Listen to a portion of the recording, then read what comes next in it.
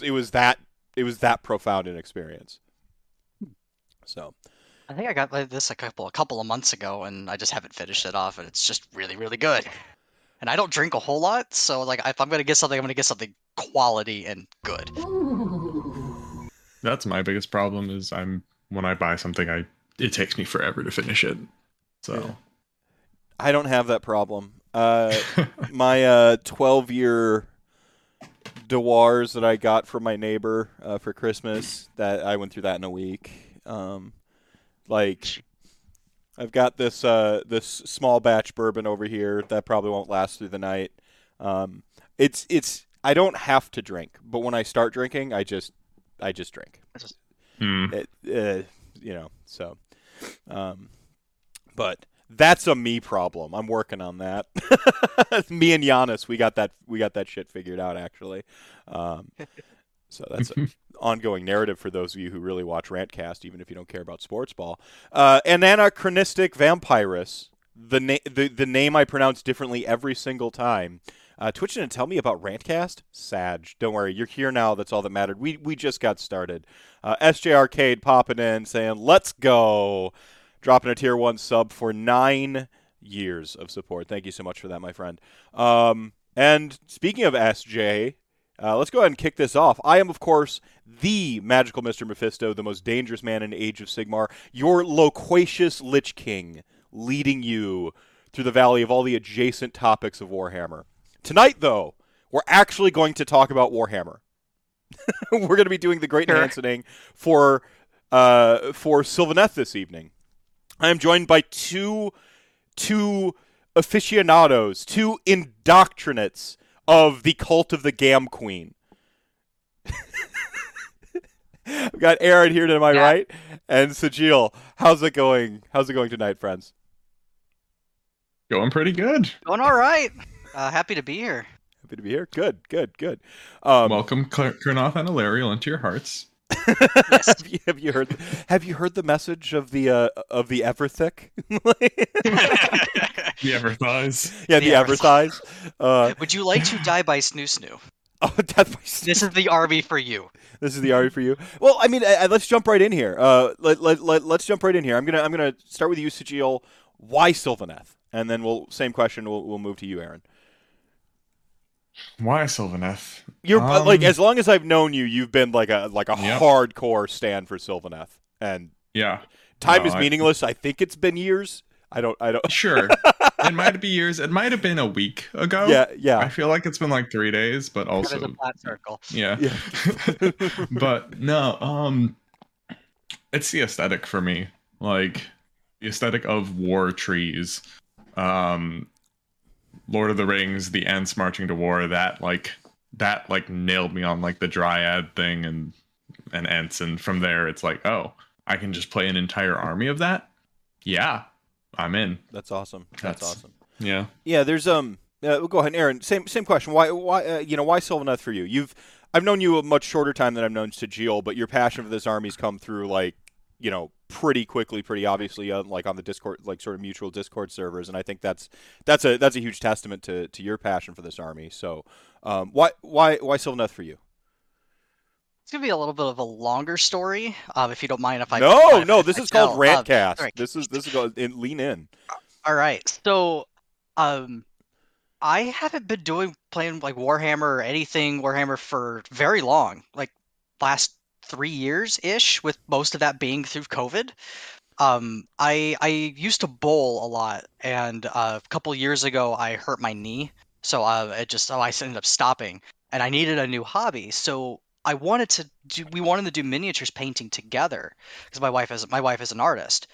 So we looked at the Age of Sigmar stuff because we like fantasy, we like Lord of the Rings. And when we went to our local game store, looked at some of the start collecting boxes. My wife really likes, we both like nature, and we just kind of settled on trees. Like, oh, there's an army of trees. Let's get trees. Let's paint them. So I kind of got into that right as 2.0 started. So yeah, about 3-ish years ago, Yeah. kind of fell out of it, and then we went to my wife and I went to the Netherlands for vacation about 3 years ago, 2019, and I picked up Drycha at a Warhammer store in Utrecht, where my friends lived.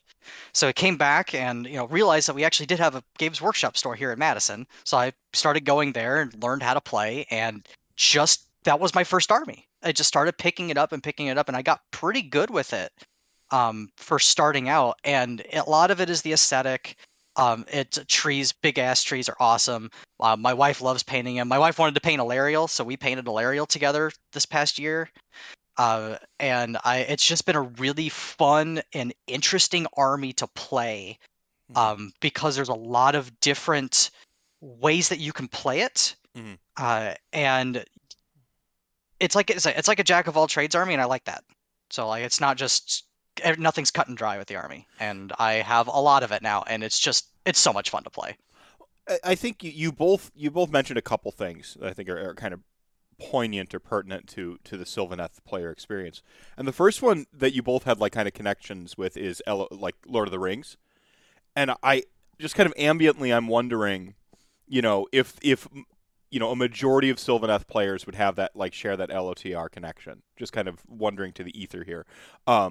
And like it's really funny because like I was a pretty big LOTR stan myself, but I liked the Black Riders a lot as like when I was a kid. Like I was just obsessed with them. They looked sweet. They had the freaking hoods and the gauntlets. Like it just thought they were awesome. I remember this one art of like the actual Black Riders and like the black and white. I don't know if it's the Tom Young art or whatever it was, or if it's actually Tolkien's art. I just remember seeing it like, and it had this like kind of unnatural angle and gallop to it, and it was just it just looked sick and really jagged line work and stuff. And I just remember seeing that and just being like, these things are dope, and so you fast forward a little bit and sort of like Wraith and Grim Reaper aesthetic. Like I still like that to this day. And part of the reason, my Grim Reapers need to have some bones to them. Like I like that. I don't like the pure ghostly ones. But that LOTR love, I think, that's such a jumping off point for so many fantasy fans.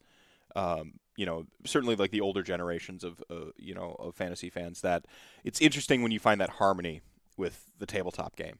So that just noting. But the other aspect of this is an army that's had like the best of times and the worst of times. A lot of, in particular, second edition. There's a period at the tail end of first ed, maybe it's the beginning of second ed as well. Yeah, it was the beginning of second ed as well. Yeah, where they were kind of unstoppable. Depending on battle plan. Like they looked at they had like a couple one drop mega battalions. They looked at the battle plan and they said, "I'm going to drop on this, and you're not going to win." Yeah, and then it felt like that second book came out and they lost some of their steam, but that's where you really saw the hardcore stands, I think, emerge. What were your experiences? Sajil, I'll start with you. Like your experience with this sort of ebb and flow. Sure. So I've been playing Sylvaneth back before there were points. Okay. The Dark one of the Ages. first games. Yeah, one of the first games I played. It was like 6 Tree Lords versus 4 what are they called? Vermin Lords? No, not Vermin Lords. The other thing, the Pit Fiend thing, Hell Pit Abomination. Okay. That was like one of my first games of Age of Sigmar. And it was insane and brilliant, and I loved it, and that hooked me. But with the power spike of like 2.0 or 1.0 into 2.0 with the mega battalions, and then like I'm one of those people who, something's meta or good, let me just put that on the shelf. And like I think I transitioned into Khorne during that period, because it's like, yeah, I could play this and raffle stomp and just do the thing that wins, but that's not fun for me. Yeah. So then when the new book came, I have a lot of insight into the new book coming out and why it was so bad. Because if you remember, there was a snafu where all the Sylvaneth rules leaked or partially leaked. Yeah, it went up on the iTunes store, as I recall. Went onto the Yep. And immediately the book was bad. And no one really tried anything. It was just labeled bad. Kind of like a knee-jerk reaction. And I feel like there were some things, it just wasn't the same book at all. So because Yep. it wasn't the same thing, it's you see this in video games and fighting games all the time. When something gets nerfed, the majority, or when something gets changed, majority dumps it onto the floor. Um, and because there isn't that huge volume of people playing, and also with fighting games, cool, I want to try a new thing, Anyway, or yeah, something like gets changed. yeah. Sure, let me load that character. Okay, 3 seconds later, I'm playing it. Age of Sigmar, something gets radically changed, and I've never touched it before. Oh, I want to try that. Let me just give that a test. Okay, That's several hundred hours later. Yeah, I mean, it takes the time component of our game is insane. Mhm. Even with TTS, you're still looking at a 2 hour, 2 hour grind, like to grind out and see if you like the thing. With a fighting Yeah. game character, like if you're grinding for 2 hours, like you've learned all your combos, like Yeah. you've gotten a better feel for that. You maybe gone into the online matchmaking, like it's That's 100 games potentially if Yeah. you're playing really fast. Yeah, like I mean, the 90-second timers in the games. It's you're Yeah. at the mercy of the queue timers and finding opponents at that Yeah. point. If you're in a room with a friend, like how I Oh, ground yeah. ground out most of my like hashtag getting good at some fighters and stuff. I mean, we're just just beating the crap out of each other for like hours, and Yeah. we emerge from that like weekend of gaming pretty damn good at fighters. Age of Sigmar doesn't really have that. You got to practice with purpose very intently to like kind of get that volume of learning with an army. And when you're talking about like the time component of also until TTS really having to build or proxy something, even that's another time sink.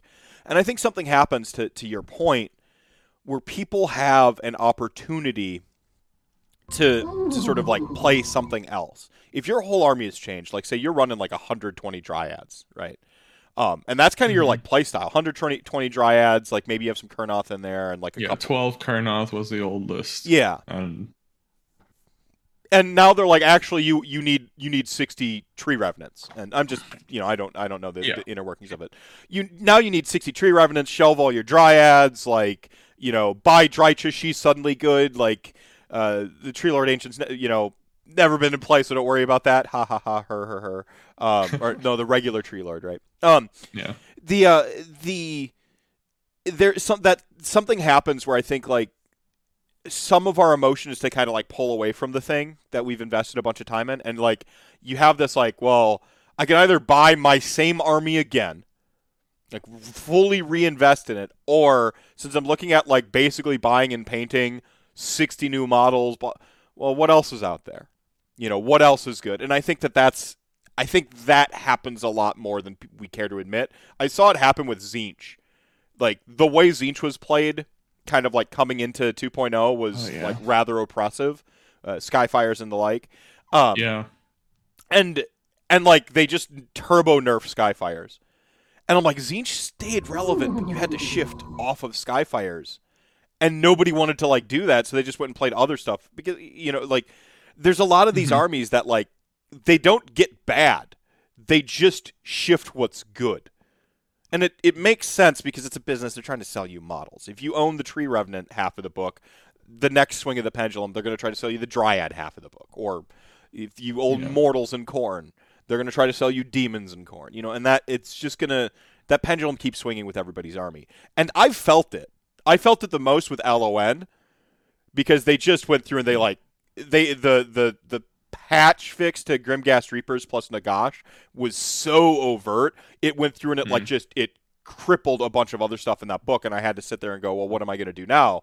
And I know the most competitive thing I can think of, Beasts of Chaos, right? Like that's Obviously. Obviously, always. Cygor spam. Cygor spam. Right. That's the way. I've been talking for a minute here, Aaron. What are you kind of you're your good. perspective on that pendulum swing, that ebb and flow of it? Well, I really didn't get to experience what Sylvaneth was in 1.0 because that was right. The new book really came out. The leaks came out, about 6 weeks after I kind of got back into it. So a lot of my perspective is from the new book. But doing a comparison from 1.0 to the 2.0, because I have the 1.0 book, is that I think I got a little bummed when it seemed like they took a lot of the toys that Sylvaneth had and gave them to other armies. Which You want so, to like, clarify like what Yeah. those toys are? Yeah, go ahead. yeah, absolutely. So one of the big ones for me was Narurut. The super battalion for Narurut could at 1.0 all of your spellcasters could cast an extra spell. Mhm. They gave that to Hollowheart just for free. That's what. mine's on the shelves. Like that's one example of it. So it was just getting used to a new, for me it was just getting used to how to play in general. Mhm. But I had to learn with the new book. And it took, and then COVID happened, and then game stopped for a while. Mhm. So that's I'm sure I can't really talk a whole lot about the changes from 1 to 2. But how do you feel? How do you feel about just the idea of like like right now the pendulum is gonna swing in a different way? Like, are you like excited, or how do you feel about it? No, I am, and I feel like it has already swung in 3.0. Yeah. Even in the middle of 3.0, like from the end of 2 into 3, and I think even for me specifically into 3, that pendulum has already swung. Where when I was playing a lot of Kurnoth, a lot of 6-pack of size, some 3-packs of swords, even some bows.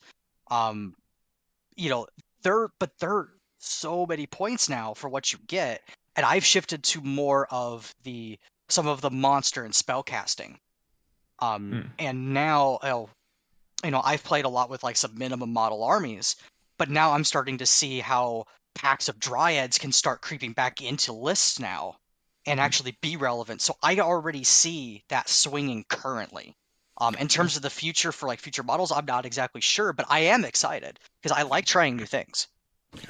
I like that. I feel like the urge and sometimes how I unpack the sort of pendulum metaphor sometimes portrays it as like a negative thing, because I'm gonna have to buy another army. There's capitalist shills trying to steal my dollars. Like my good thing is bad now. My good thing is bad now. But if you kind of alter perspective to think that no, actually I have an excuse to explore more of the range of my army, that's a lot more of a positive view than oh no, the thing I love isn't how I play this anymore. Because that pendulum, by the way, will keep swinging. Once you get into your second and third army in AOS, and here's a secret about all AOS players, they're always buying models. Once you're in AOS, you're always buying models. It's just what models are you buying? Are you buying it for your forever home army? Are you going out there and exploring some vacation home options? We're always buying stuff. If vampires didn't come out, I would have been buying a lot more Slaanesh. For this last period. And maybe I'm projecting a little bit because I'm always buying AOS models, but There's a pile of dragons. Yeah, pile of dragons. Yeah, no, pile of dragons. I'm glad. I cooled on the dragons. I was really excited about them. I was gonna do a vampire Lord on Zombie dragon conversion, but then I remembered my creature caster one. I'm like, I'm okay. I marked safe from buying dragons. 2021. That's okay. I'll buy them on your behalf. Thank you. Someone's got to share the load, carry the burden here. GDead dropping a tier 1 sub, or gifting a tier 1 sub to Roybos. There you go. Roybos will actually be on the show first week of February. We're going to actually talk video games. Topic Sajil has some experience with programming. Yes. Sajil with the coolest box art they've made on the wall. Frank on the rock saying, "Oh, Hammerhall, yeah." Right on. So yeah. I guess we kind of touched on it a little bit. So we talked about 2.0, and 2.0 was sort of characterized by sort of a kind of like a. I don't mean lost as in forgot where this was. Sort of like a meandering. No one really not many people really seem to know what to make of Sylvaneth and especially the tail end of 2.0. going into 3.0, I feel like 3.0, one thing it did for every army out there is breathe some new life into it. When you see, people taking these like wacky Slaanesh lists, that a book that everyone thinks is just the worst, running 4-1 with it, and like, the player agency of the game is so much higher right now with extra decision points in the game, the way the objectives play, there's just so much more player agency. It feels like kind of like I can really, if I'm good at my army, I really do have a shot at piloting it, to a victory, as opposed to like 2.0. That margin of player skill seems to have increased in relevancy. So where do you think? And we kind of towed on it a little bit here, but what's the feeling in 3.0? 3.0 is young, right? We're 1 year into 3.0 now, by this point. I think it's 1 6 year. months. Yeah, but 6 can months. you really count some of it? Like, I mean, that's the opening. I mean, there's this like false start going on with the tournament scenes. Like, I don't know how developed the meta doesn't feel fully developed, or in what they'd say in Magic the Gathering, the meta doesn't seem solved. The meta's not solved right now. I think there's still, like, shooting is certainly just, the elephant in the room for the whole meta. The powerful shooting armies just seem to be the primary gatekeepers, and of course early on we had Gargants really kind of dominating the scene. But again, it does feel like we talked about that time component. The average, that sort of fat middle of players, I don't think they've fully solved the army. I guess what I'm saying is, like, this is a good time to bring them out, to actually go back to your old armies, go back to, Sylvaneth. I know Tyler Emerson, the forever co-host of Warhammer Weekly, is a huge Sylvaneth stan. And all throughout 2.0, he's like, I think there's something in this book. I think there's something in this book. He was just absolutely committed to that. And do you find in 3.0 you have a renewed vigor for it? Do you think there's some meta to solve with this army? Like you said, Aaron, like Dryads, you think you see them coming back in packs and stuff like that? What's your read? Sigil, we'll start with you. Yeah, I think there's a lot of life to be breathed in. Like, I've been banging the alternate meta drum for a while. I've been crunching numbers with, like, because the point changes from 2 to 1, or 2 to 3. From 2 to 3 made a huge difference for Sylvaneth. Like, the graphs on like what does the most damage in the army got way shifted, a lot more than I think a lot of people realize. And then with things being brought in smaller numbers, like, cool, I can't bring 12 sides anymore. I can't just take 15 or 12 swords and just shove them at a person anymore. So it's like, I feel like because there's fewer people also playing, it's like we're slower to react. So, well, let's just keep trying, because there's so much new stuff to learn in 3.0, and that was a huge barrier for me. Like, I didn't want to 3.0 dropped and I didn't play for a while because it was like, woods were being weird. The rules changes just pushed me off, and they changed like 3 times. Which beta version are we on now? Yep. Yeah. And it's like, what do I have to learn? Which books do I bring? Do I bring Kragnos? Yeah. Do I not bring Kragnos? I don't know anymore. Yeah. Yeah, Wildwood Beta 3.4, like 1-inch heroes with the rating party of 5. Thank you so much. Welcome to AOS Rantcast. How's it going? Years. Yeah. I suppose with the woods, I just assumed that because it survived woods only work because they survived the last FAQ. Like, they have to go one FAQ cycle in order to actually be usable. Yep. Yeah, and just the core game is still so much to solve. Like, the way unicoherency works, the way objectives matter so much more now in a weird way. Like, in a really weird way, because you need objectives, but you also need to, half your devotion needs to be on battle tactics, which is its own mind-bending thing. And I think Sylvaneth have so many ways of dealing with all of that. It's just not, I kill you. Because it's not, hey, I'm Sylvaneth, I kill you. It's, hey, I'm Sylvaneth, I'm doing all the things and just waiting. Well, it's in my woods. it's such a 100% control with you. army. Yeah, it's such a control army. Like you have to. I mean, I think there's something to be said like for. We talk about like psychographic profiles, the Johnny Timmy Spike. When you play an army, this goes with the pendulum swing. If your favorite model in the army is just on the wrong side of the pendulum at the time, or it also goes to like if you're not looking for Johnny gameplay and an army is a Johnny army, you're gonna feel some disharmony. You know, like I see this with like Khorne. Like feels like it should be like Spike as all hell, but it's or not Spike as all hell. Timmy as all hell, but it's kind of very Johnny. You know, with the Venn diagrams of buffs and all that sort of thing. Looking for combos with all your hero buffs and with Sylvaneth, I think there was a period in time there where it did feel very Spike and like just give me a refresher of which one's which again. Spike is obsessed with efficiency. Usually gets the bad stereotype of Spike, which we don't stand here in this channel. Is that they're like a try harder or must win type player. You can be Spike is out to prove something. Yes.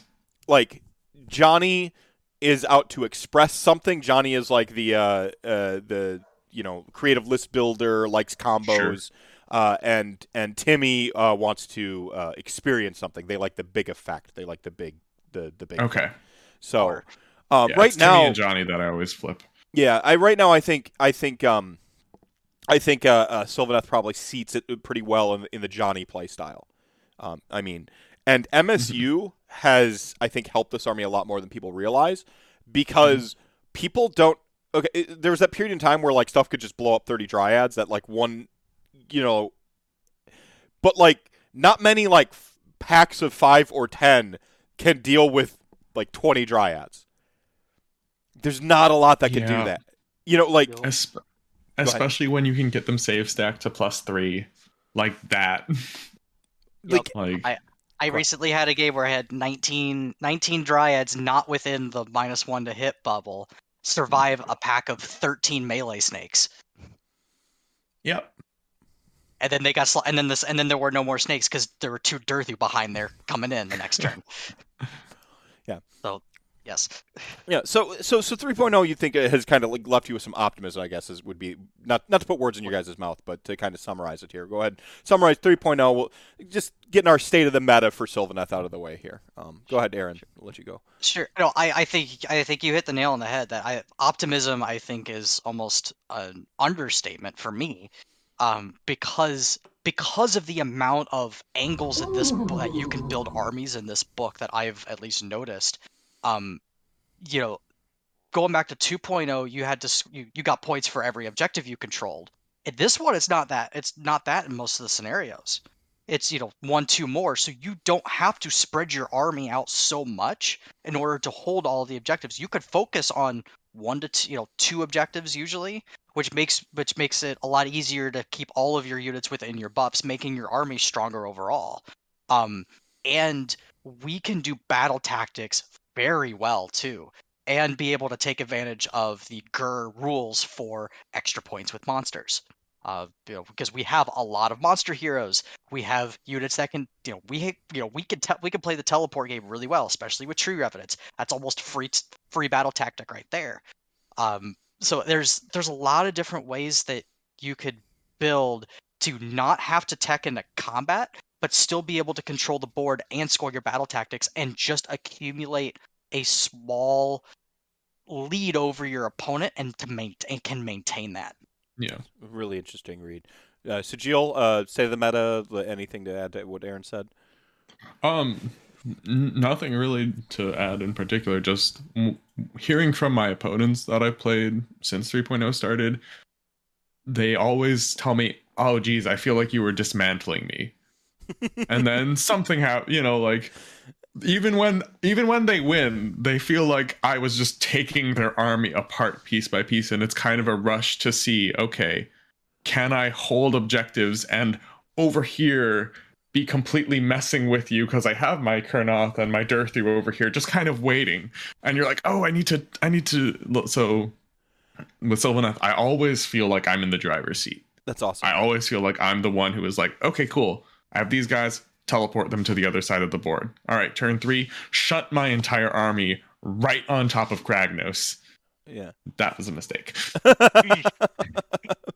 So, I did it just for the fun of it, though. That was a narrative game. And there you go.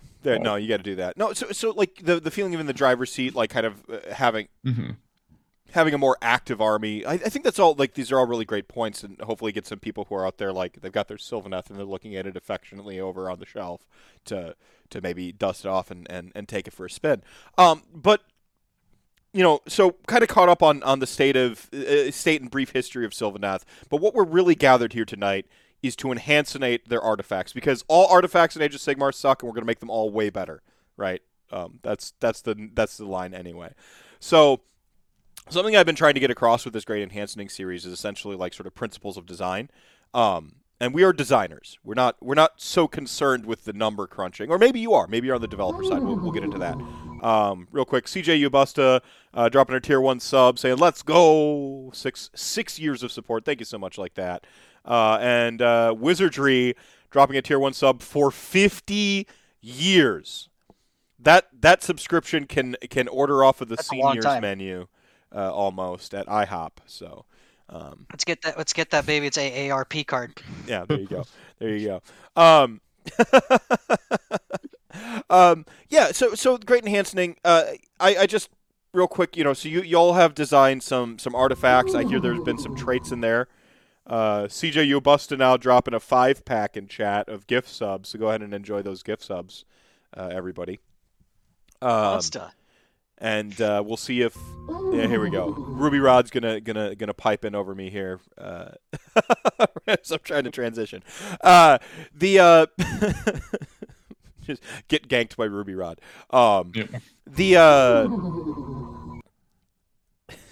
Totally derailed. Thank you so much, CJ. Look at that grip. Yeah.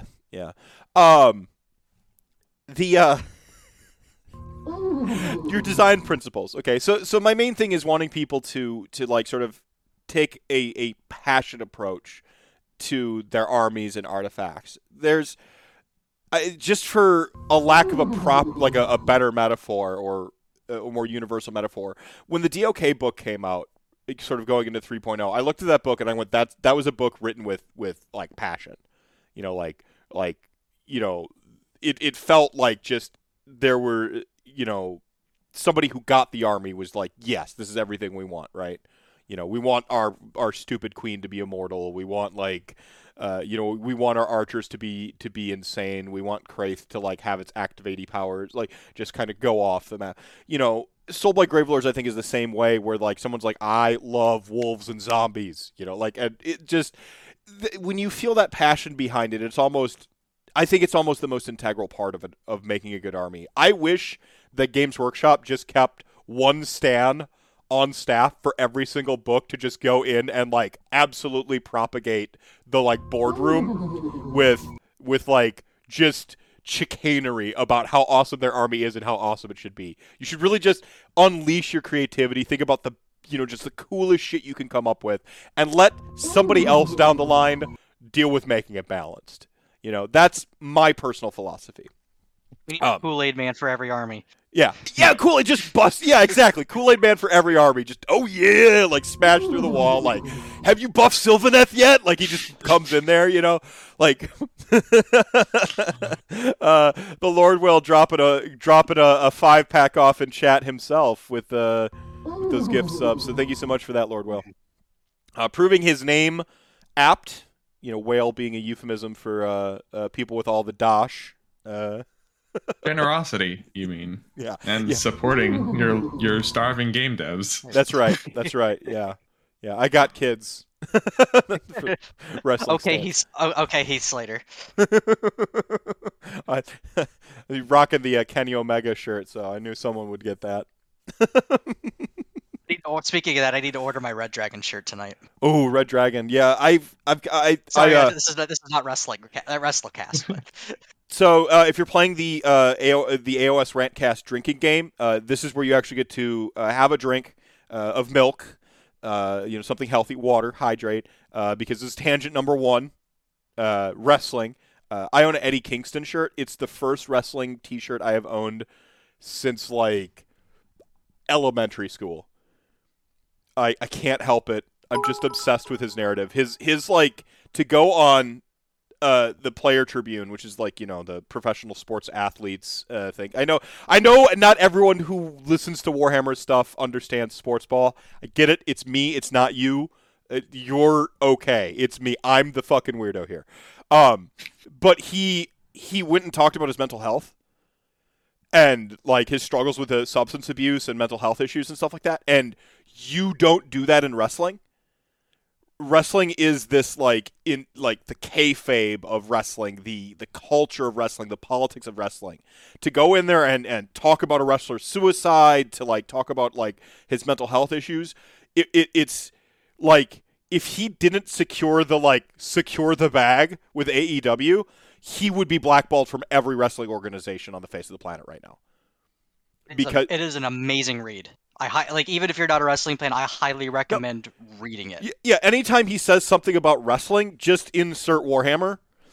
Like he's talking about Warhammer and his struggle to play Warhammer, like and get paid professionally to play Warhammer, the thing he loves the most in the world. It is an amazing read, and I immediately became the biggest Eddie Kingston mark in the world when I read that article. Just amazing. He's got a great shirt for it.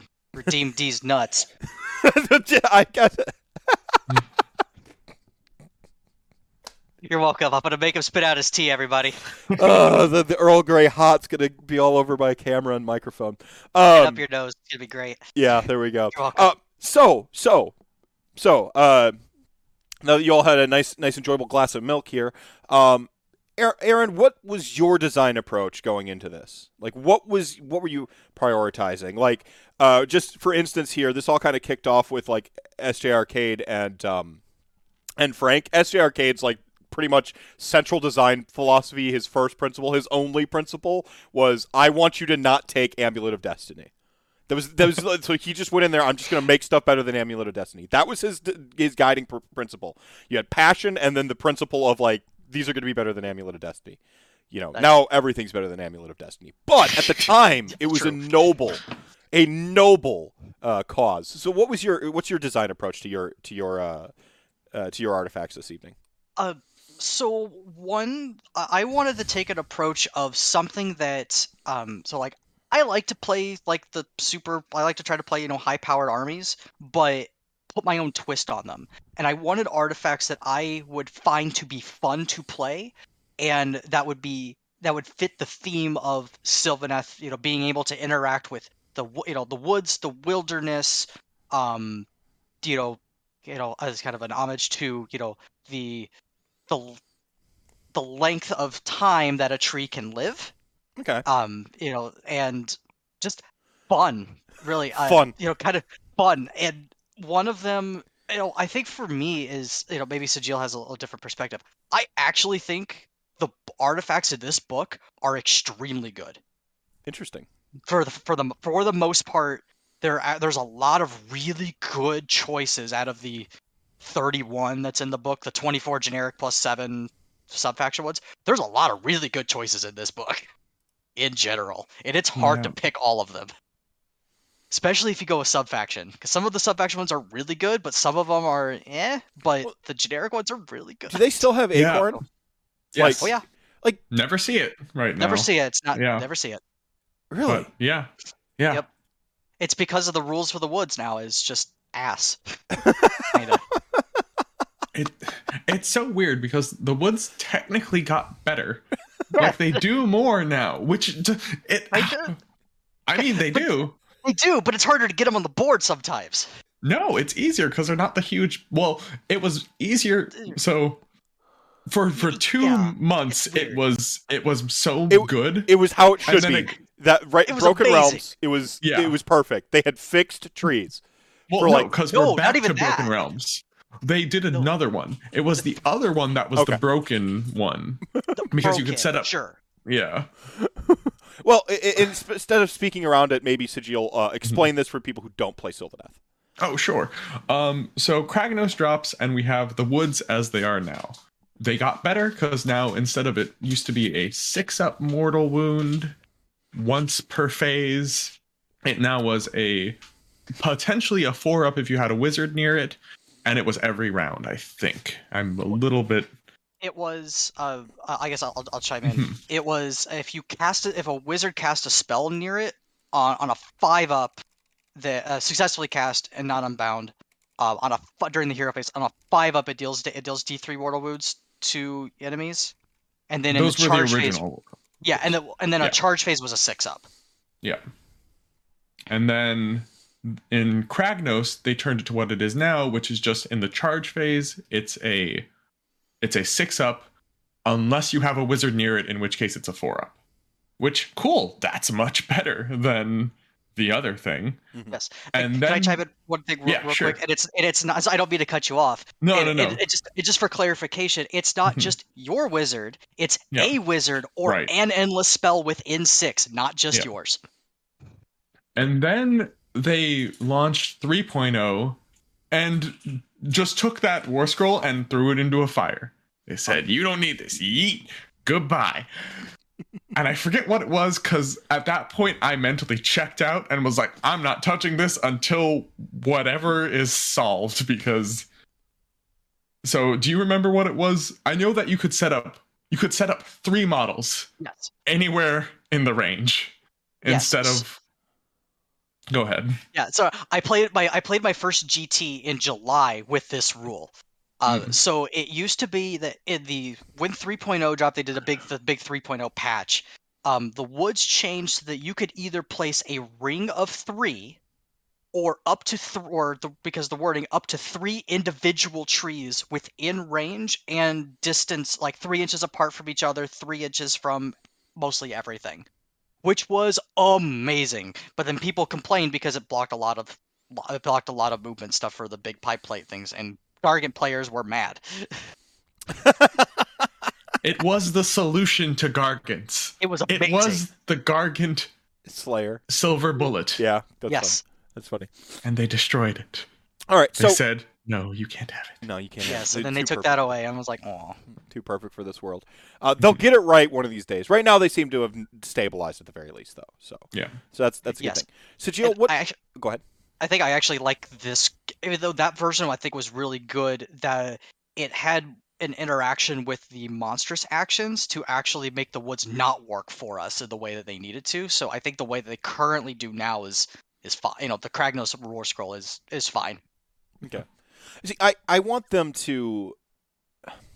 I want them to have like a tree, and then be able to like turn existing terrain pieces into wildwoods, basically. Yeah, that's Like, been... I think that's really like, I mean, this is the fix. I don't know why they don't do this. Like, do sell me extra models. Don't get me wrong. I want to buy extra models, but like only like a extra model. Like one terrain piece feels right. Even though like they come in a box of 3, fine. You get the 3, whatever. Like that's fine. But that's it. And then from there, like, let me overgrow terrain rather than putting more trees on the table. I think that's just the way to go. But I digress on that. What was your design philosophy then, Sajil?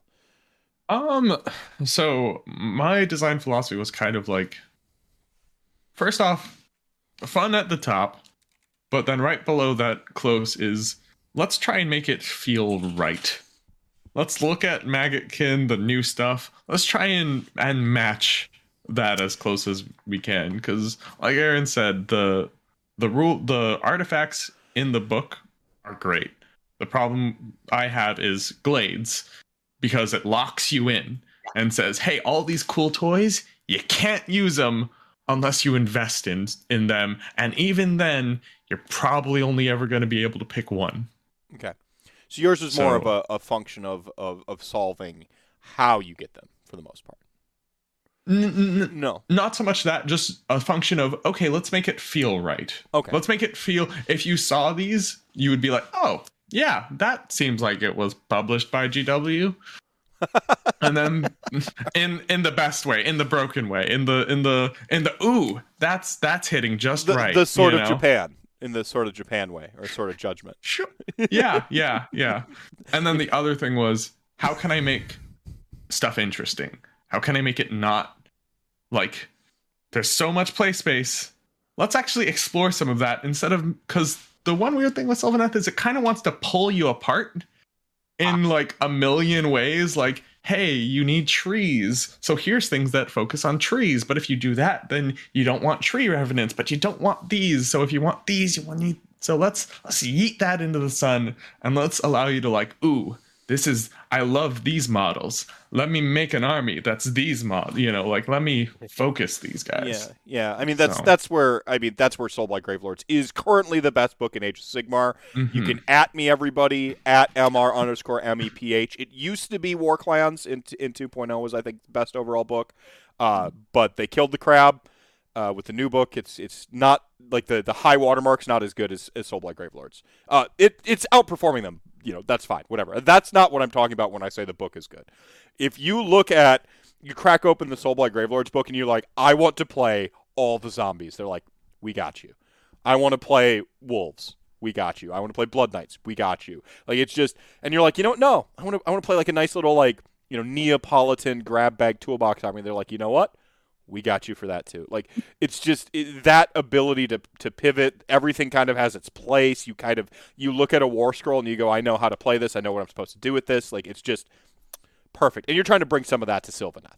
Yeah, because it is not that with Sylvaneth at all. You see a war scroll in Sylvaneth, you're like, oh yeah, Alariel, 4 damage. I'm just gonna yeet her. She's got a 16-inch move. Let's just yeet her turn 1. And she's gone. And she's gone. And just 700 points. And you're like, what? But she heals every turn. How is she dead in 1 turn? And then she's gone. Hey, that's a crit. Welcome to the chat. First time chatter. How's it going? I know that guy. Having the Glades be DK says having the Glades be additive would be nice. Just taking Gnarlroot because re-rolling ones is too good feels bad. Also, the new book better have Tree Lord battle line, and maybe the Tree Lord has some Dryad synergy. That's the thing. You can get re-rolling ones in so many ways with this book. You don't need Gnarlroot at all. No. You're taking Gnarlroot for the Chalice, and even then, and for Alariel shooting, which has always baffled me, but whatever. I digress. I tend to go rant. I tend to go with Winterleaf. That's kind of my go-to. I'll take Gnarlroot if I'm gonna go Warsong Bomb or if I'm going Drycha. Yeah. Drycha. Otherwise, really? Otherwise, with Gnarlroot with Drycha is bonkers. Yeah. But I like Winterleaf. I'm like, yeah, I'll double tap on those 5 damage, horde the beetle attacks. Yeah, I'll double tap on those 6 damage Dirthu attacks. Thank you. Yeah. I can get reroll ones with other ways. Right. So many other ways. So I'm going to answer this question here real quick from That's a Crit, and then we'll kind of move into. You've got 6 artifacts, Sajil, so I'll have you start with an artifact, and we'll have you kind of bookend it on either side here, and then Aaron's got 4. Says, what makes me say Soulblight is the best book? What would a good Blood Knight list be? So he's a huge Soulblight fan, by the way. So number 1, I am a paragon of objectivity. Objectivity is totally a thing. It really exists, and I exemplify it at all times. That's why I can objectively measure that Death is the best Grand Alliance in Age of Sigmar. So now that we have my sort of credentials and credibility beyond contestation, Everqueen. Yeah. Soulblight Gravelords, kind of what I was already mentioning. One of the things that I think makes it like the best book in Age of Sigmar currently is, with the exception of the fact that as an army, it doesn't have shooting, and that's just not a phase that Death plays in. Maybe we don't play in the shooting phase because we get regen, and that's like the trade-off we get. But if you start to think that way, you will hurt your own feelings, because there's entire Chaos armies out there that have summoning, regen, and shooting, and they play in all phases of the game, and they give up nothing. Siege, siege. Sorry. But there's. The reason I think Death is specifically Soulblight Gravelords is the best book currently in Age of Sigmar 3.0 is it has to do with the sort of design of it, not the power of it. Design is separate from power. It does settle in comfortably in the fat middle, which is where I think you want to be as an army. You don't want to be looking over your shoulder for nerfs. If your book is like the top tier contender, like 5.0 army book, you're always looking over your shoulder for the next GHB to drop and like just kill something in your list. I don't like living in that space. I like to live in that like that 3-2. If I'm really good, I can take it 4-1. If I'm 3-2, play out of my mind, like, and get lucky in the pairings, I might be able to like go 5-0. But basically, I like to be playing for a best in faction style seating. Like that's where I want to be. So Soulblight Gravelords, competitively speaking, like nestles in very nicely in its win rate because it's a balanced book. But most importantly, it's about being able to, like what I said, pick up a model or a war scroll in that book, look at it and go, I know how to play this. You look at zombies and zombies with their 6-inch pile in and their mortal wounds proccing and their paper armor say, you are going to activate these from 6 inches and try to pop mortal wounds. This is an offensive unit. You know, it's telling you that this is a cheeky offensive unit on the war scroll. It's telling you how to play it. You know that if you get them stuck in, they're going to explode. Skeletons, on the other hand, say, oh, like they bring skeletons back after they've lost skeletons. And you look at that and you're like, wait, oh, I'm supposed to activate these second. Or do some tricks with Van Hells once you get into advanced strats. But you look at them and you go, oh, like I want these to like screen and take a charge because like if they lose units, then they get more units back. Like it's telling you how to play with each of the models. There are buff pieces that non-prohibitively like buff, like you're like, oh, this is for the wolves. But it doesn't say this is for the wolves and you can't take anything else, which is the trap a lot of like buff pieces often fall into. You look at the buff piece that says you only get to take this if you're playing a wolf heavy list. They don't say that. They go, oh, this is like super useful for all these things.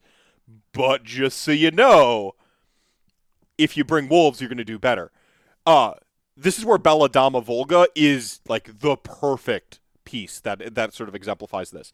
Not only does she bring buffs for wolves if you bring her, she creates her own wolves even if you didn't bring wolves to buff. It's brilliant. And then she brings like buffs to the table that like accentuate any list you'd play her in. She excels by playing her in a list with wolves. But if you're like I'm going to play like a bunch of Blood Knights and I'm going to play like Castle Dynasty, you're still looking at this like 200-point double caster with a great spell and going, I kind of want to play her anyway. Like it doesn't feel like locked in a way that other armies feel locked. And then when you start to look at the sub-allegiances, they really start to point you in directions for certain builds.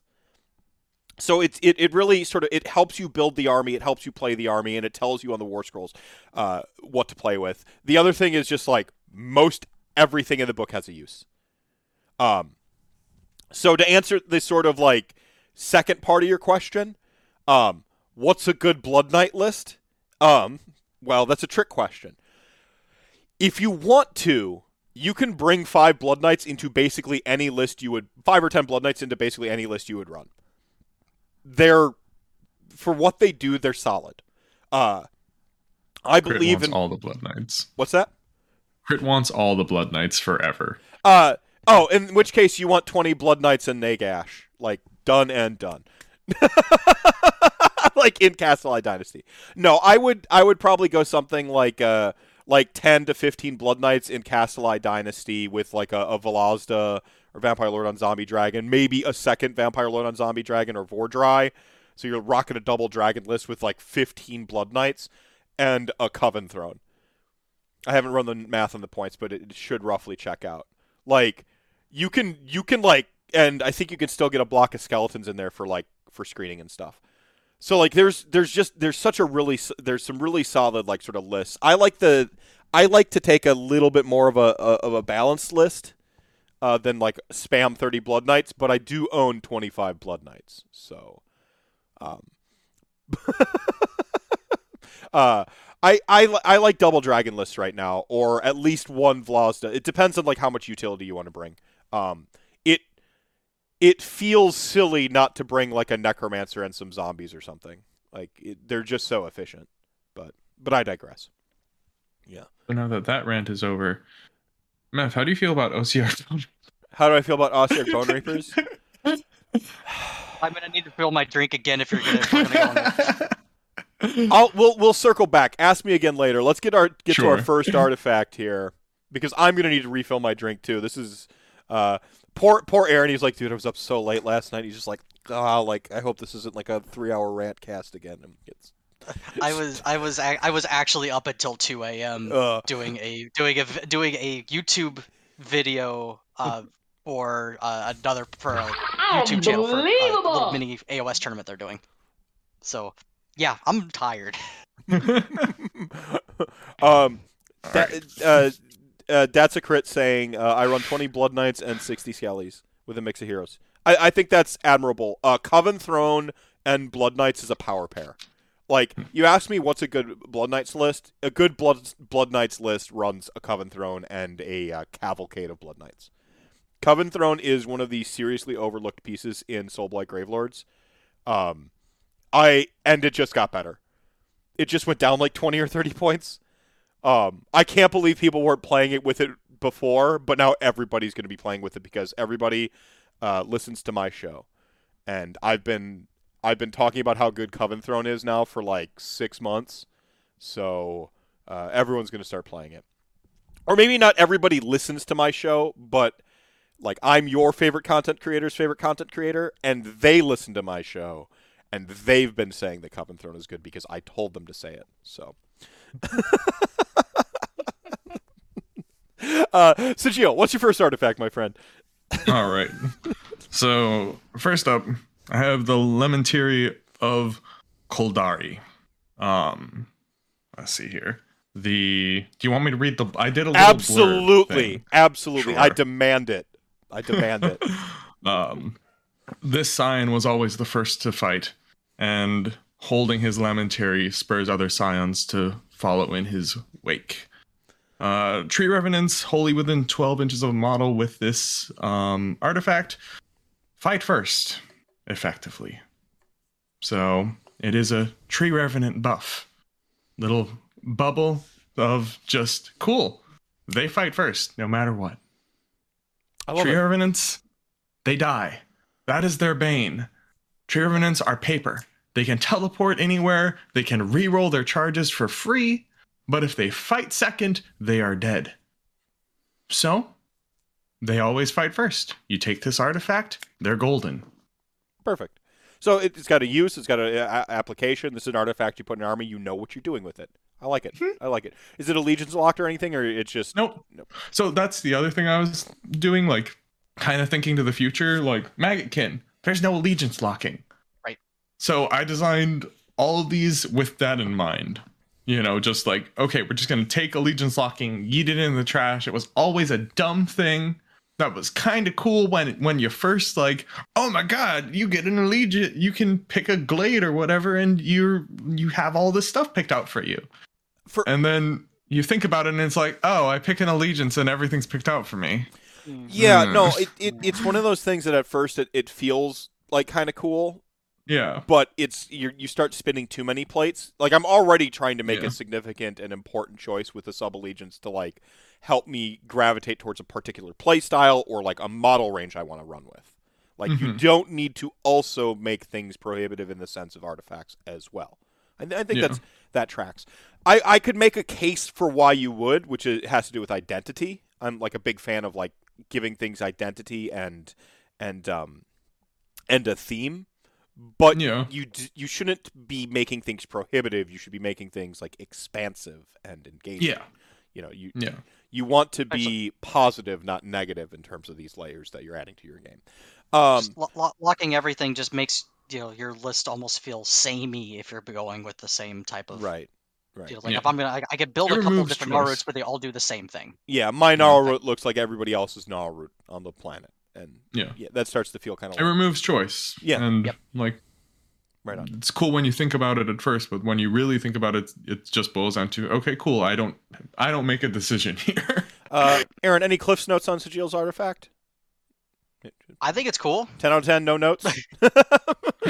I like it. I'd play it. I think tree revs are cool, and I'd love to see a way to see more of them on the table. that are not just packs of 5 teleporting around. Right on. DK Ratesberg, to answer your question, there were a bunch of sourpusses out there that liked that shit because they think that like this game should be like prohibitive and punishing to other people because at some point in time someone slapped their ice cream cone out of their hand and it hit the sidewalk and now they don't want anyone to have ice cream. And those people are bummers. They're huge bummers and we don't stand them. Aaron, what's your first artifact? Well, I'm gonna go with kind of what I think is probably my least creative one to start. Okay, I like it. Ramp it up. Yeah, good and understanding of just narrative kind of mechanics. ramp it up. So I took an artifact that I've wanted to play, and I wanted to at least try in the Sylvaneth book, and I made it more feel, I guess, maybe like Sylvaneth in a way. So in the book we have a thing called the Darkest Bow, which is you put on an artifact, or you put on a weapon. If they get an unmodified 6 to wound, it's D3 mortal wounds in addition. I wanted to flip that and say you pick a bear weapon, you pick one of the bear's melee weapons. If the unmodified wound roll for an attack made with that weapon is 6, after all of the bearer's attacks have been resolved, pick one friendly unit wholly within 12 inches. If it has the Sylvaneth keyword, that unit heals D3 wounds. Otherwise, that unit heals 1 wound. Are there things in the Sylvaneth book without the Sylvaneth keyword, or is this more thinking like you've got allies you bring in and like so it's going to be useful? I'm thinking allies. Okay. I like it. As just a way to, because the book, to me, there's some allies that you can take that can do well, and this is just a small little way to kind of give them a buff because you can't really heal them with any of your stuff because it's all Sylvaneth keyword locked. So it's just a little bit, just 1 wound. But it's a way for something to be more self-sufficient in combat. Yeah, I like it. I like the there's some contention around like allies, coalition, soup, and so on and so forth. But I do think the basic 1 and 4 allyship and having a sort of anticipated list of allies and you don't need to make things more prohibitive than that. They I don't understand why Games Workshop makes things prohibitive for like what you can even bring as allies in the first place. And then they further gate stuff off, basically saying you'll never take these things. So, like, you set the rules early on saying what people can't take. So why do you have to be more exclusive than that? So I kind of like that. I like where you go. I see a kitty. I am happy. Mine are out. Oh yeah, cat cam. Yep. Engaged. Crump cam. Yeah, crump cam. That was my first ones. Like it kind of basic, but it's something that I would definitely try. Like especially on a Durthu, make him a little bit more self-sufficient in combat.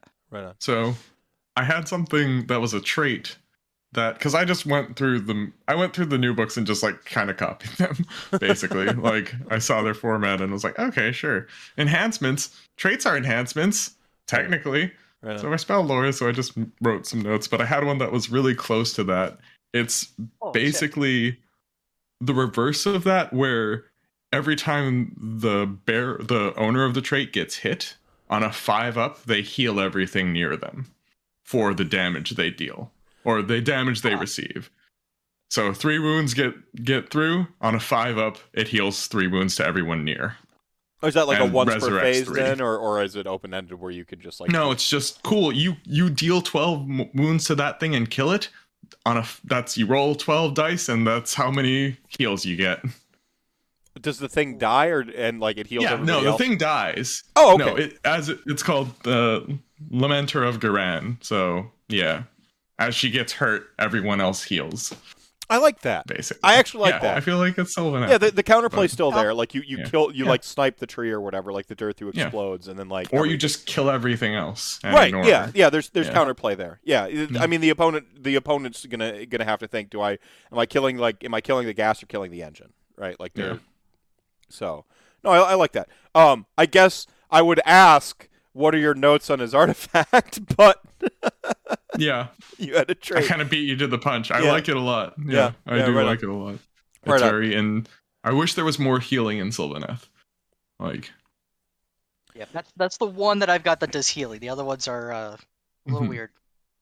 Ooh, I'm excited. Yeah, your hero is a pinata. I love that. No, I was trying to contextualize it, kind of keep up, and yeah, we have one. It's called Alariel. Now, speaking of Alariel, I have that's a good segue to another one of my. Yeah, so Jill, what's your artifacts. next artifact? So the sapling blade, it's basically Alariel's spell, but in melee form. So pick a weapon. Every time it destroys a unit, wipes it out completely, you can create a tree. Effectively. Yes, please. I want Yeah. that. Yes, publish Yeah. that right now, GW. I want it. Please. Yeah. Do you have any flavor text for that one?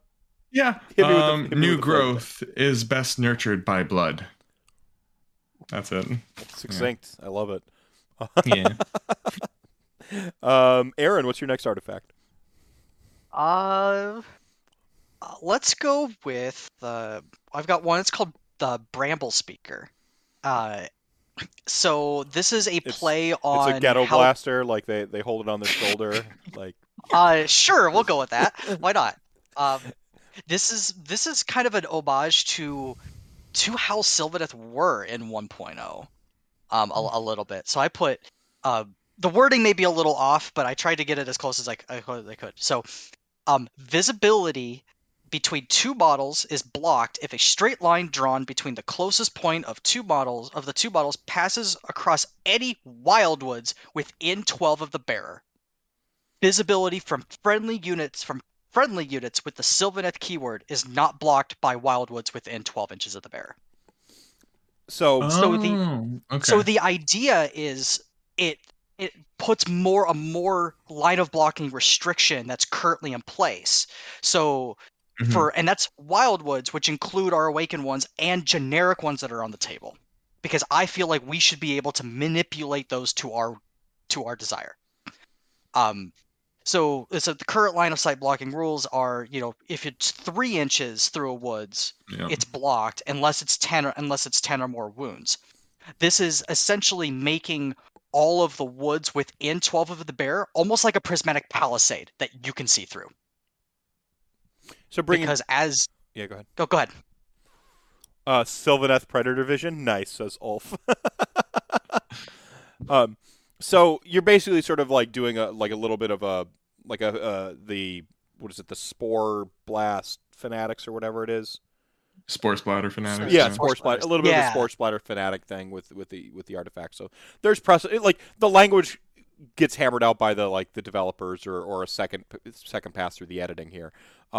But basically you're kind of creating a line of sight blocking, just reactivating some extra utility for the trees, essentially. Yeah, it true line of sight blocking even to our big guys. So even Alariel and our Tree Lord Ancients and Durthu, if thought they try to shoot through the woods, they can't if the bearer is by them.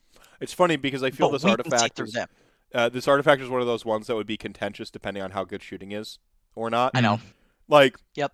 It's but that's where playtesting would come in. That's where you add in the 10 wound language at the ear. Maybe it is a little too strong to block Alariel, so you put the 10 wound thing back on it or whatever. But yeah, I like where your head's at. Sujiel, what do you think? Yeah, no, I like being able to make the trees more, for one, because one thing that I noticed with that, so we can set up one singular Wildwood model, doesn't block line of sight. So that would be able just to turn those on. So I really like that. I love the idea of being able just to flick a switch effectively and make something that was, this thing, it doesn't do much. And now it does. I like the utility you're unlocking, really. I mean, it's putting you in a space where you're interacting with this aspect of your army that you're not usually interacting with in that manner. And I think that's really cool. Go ahead. Yeah, that was kind of sorry, I didn't cut you off. That was kind of my goal, is that I wanted the line of sight blocking to actually feel useful to an extent in this army when we have so many models that it's useless again. It doesn't do anything for. Yeah. So this was a pure utility piece. Right on. Sujiel, what's your next artifact? Waters of Spite. Don't have any flavor text for this one, but it gives once per game you can activate it to give Spite Revenants a 5-up field or ward save, just across the board. I'm like, yeah. Aaron, sounds like you got a thought there. Oh no, they need it. You get them in the combat, and you could try to do their battle shock shenanigans, but then they just die. Yeah. Because they're five up save, 1 wound apiece, 5 Yeah. models. And it's like, I feel like a 5 up ward is like, it's not great, but it's something. And then it's once per game, which, let's face it, you kind of only need them to work for once per game. I feel like you only need them to survive that one turn to do what they're trying to do. So, yeah, I feel as your lead developer, I erase all once per games unless they're like super potent. So I would. I feel like a 5 up save is a board wide. Oh, it's board wide. Like it's board wide. Okay. Any spite on the entire board gets a 5+ save. Okay. Any spite revenant. Yeah, no, that's powerful enough. I'll allow it. You would only want to take it if you're going into spites, obviously, but. Sure. Unbelievable. Thank you so much for the follow there. That's a crit. DK saying letting a Lariel mitigate mortal wounds near a wood would be chef's kiss. That's actually pretty cool too. Yeah, that should just be something that should just be in the book. Like if you're near a woods, you have a ward. Period. End of story. Yeah. So on that note, Aaron, I want your thoughts on this, especially. Sure. Okay. Awakened Wildwood traits. You pick one, and every way Awakened Wildwood gets it. I came up with 3. You have a list that you can pick one. 3. Ooh. Yep. +1 to casting, a 6+ ward, or the wood can move 6 inches. What would be the timing on the wood movement? A hero phase, probably. Just a hero phase. Yep. Or movement phase. I'm not sure, but something like they can move. I think all the woods can move around and reposition. I think that would be actually really cool, because there's especially like almost like the precedence with how Tree Song used to be. Yeah. And actually be able to be useful with instead of moving a big ass pie plate around a little bit, actually move a single tree. I think that'd be cool. And there's a little combo with that with the Vengeful Skull Root too. Move a tree into range and then hit him with the Skull Root. Yeah. I'd like that. Absolutely. So, your army would have to pick one of those before the battle has begun. So I like that, and I could even see a command trait where you get to pick it for your general. You could pick a second. Yeah, and it only affects your yeah. Or something of that nature, yeah. Yeah. No, I like it. Absolutely. I think that's really cool. When I had that idea, I was like, GW, do it. See, that's... You won't, cowards. That's the monstrous, the microphone from the Corn Great Enhancing moment, I think, is... This is the kind of design space that, like, people who are passionate about an army will go into. That people who are just, like, robotically going through and, like, well, you got to have a, you got to have a rerolling ones to hit artifact. You got to have a rend artifact, like, and they just kind of methodically go through and do it. This is why you want someone passionate. That why you want that like person who is an absolute propagandist for their army, like Kool-Aid Man. They're the Kool-Aid Man. This is the colloquialism going forward. This is it. Thank you for that, Aaron. Who is your Kool-Aid Man? Yeah, Find him. You want your Kool-Aid Man for your army. This is brilliant. I like. This is so unique. It's so Sylvaneth too, right? Like it's so perfectly Sylvaneth. It makes sense. You get your as DK said here, you get your fighter woods, your cleric woods, your barbarian woods. The Berg just tree stances. The trait would allow you to change the stance mid-game. That's what the trait would allow you to do. You stance, your tree stance. Yeah, that's what the commander could do.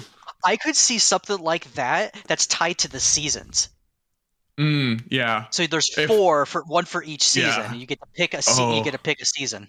Don't even. And then season. Yeah, no singing and songs like songs of the season. Yeah, but that wasn't the assignment. If that was the assignment, oh baby, I got content for you. My Sylvaneth are all autumn, autumn birch, yellows, whites, yellows, oranges, reds, and whites.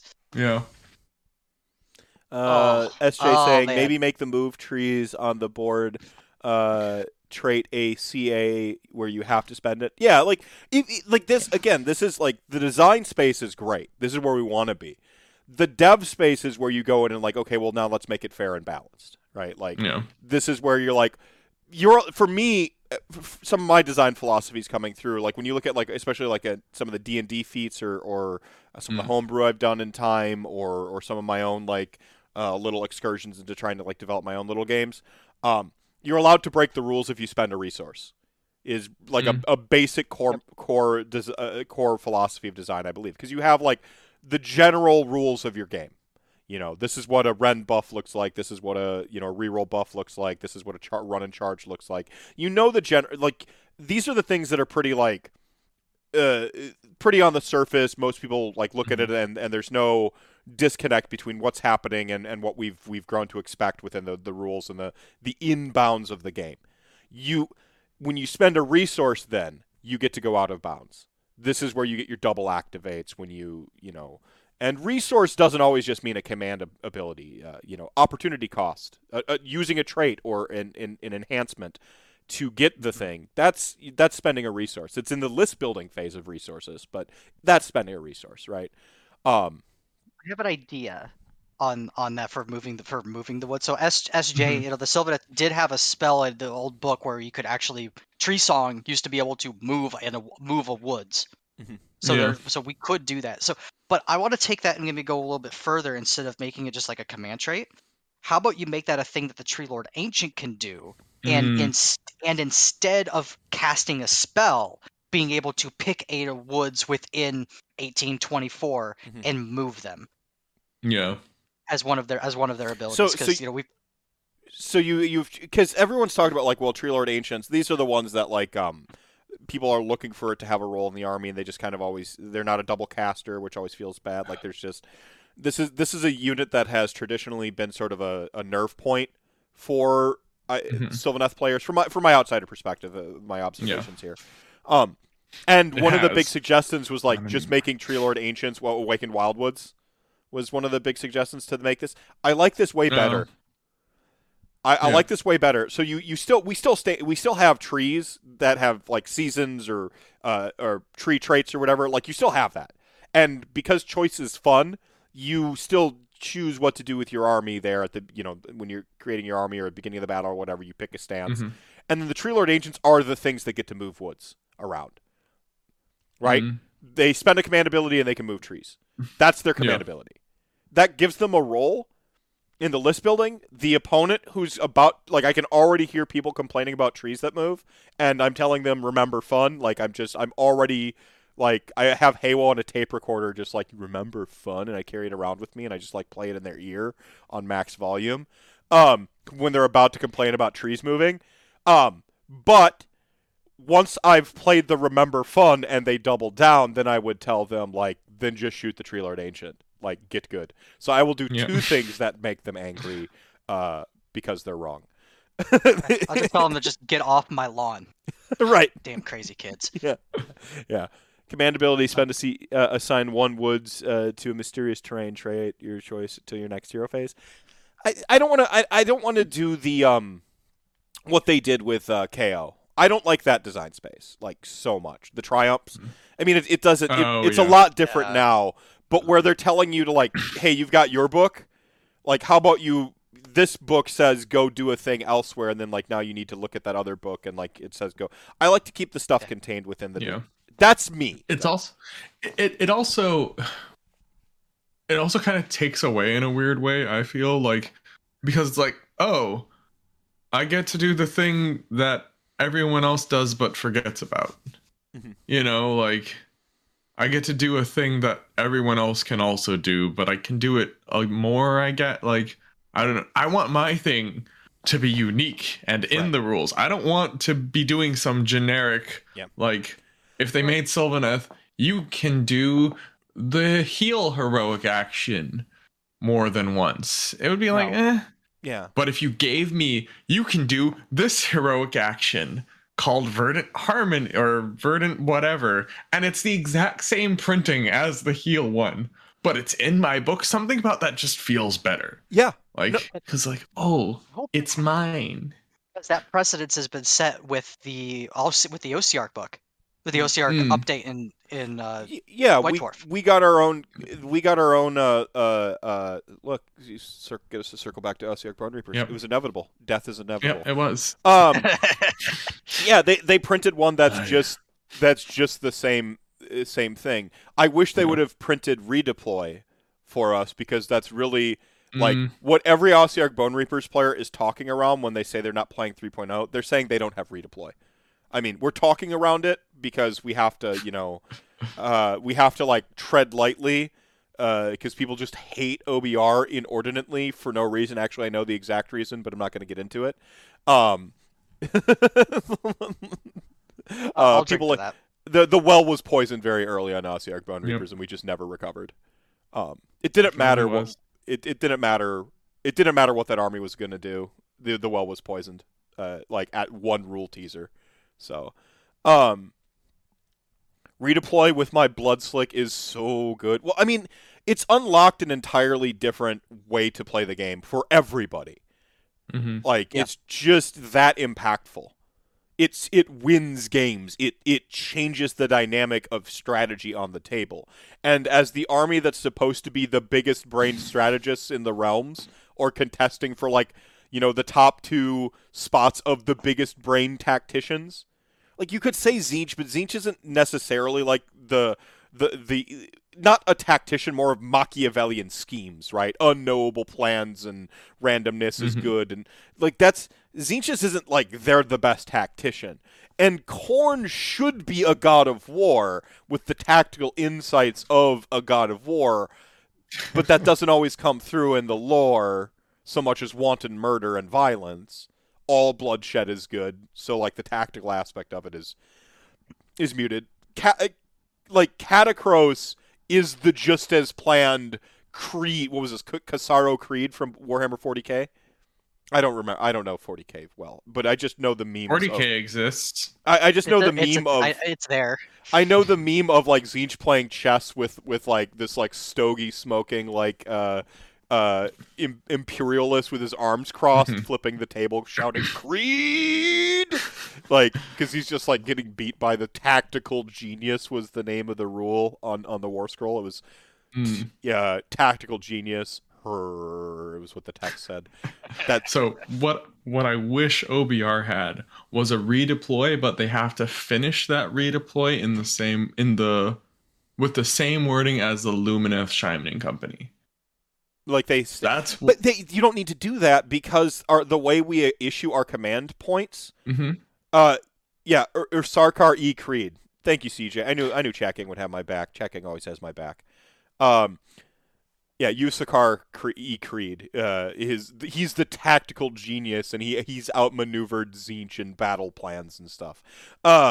It's actually a really funny like meme set. They're in the old TG days.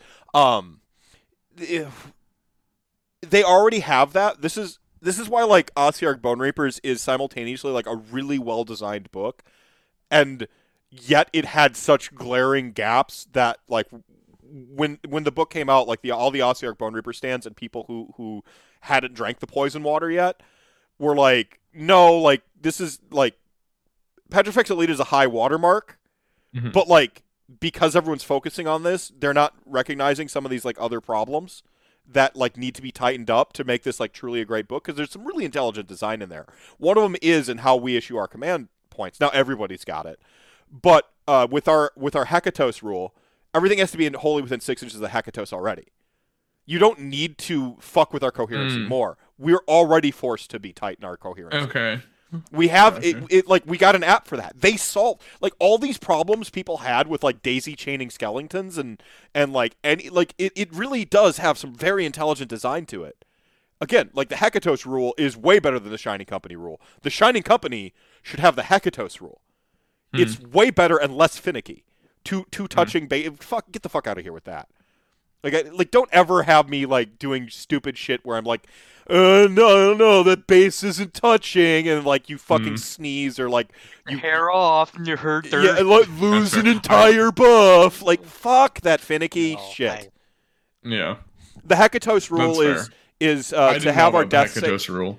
To have I our, haven't our really- death save, like things need to be wholly within 6 inches of our unit commander, basically. Of And the to leader, issue- gotcha. And to Okay. issue our command abilities, we need to have things wholly within 6 inches of our command guy.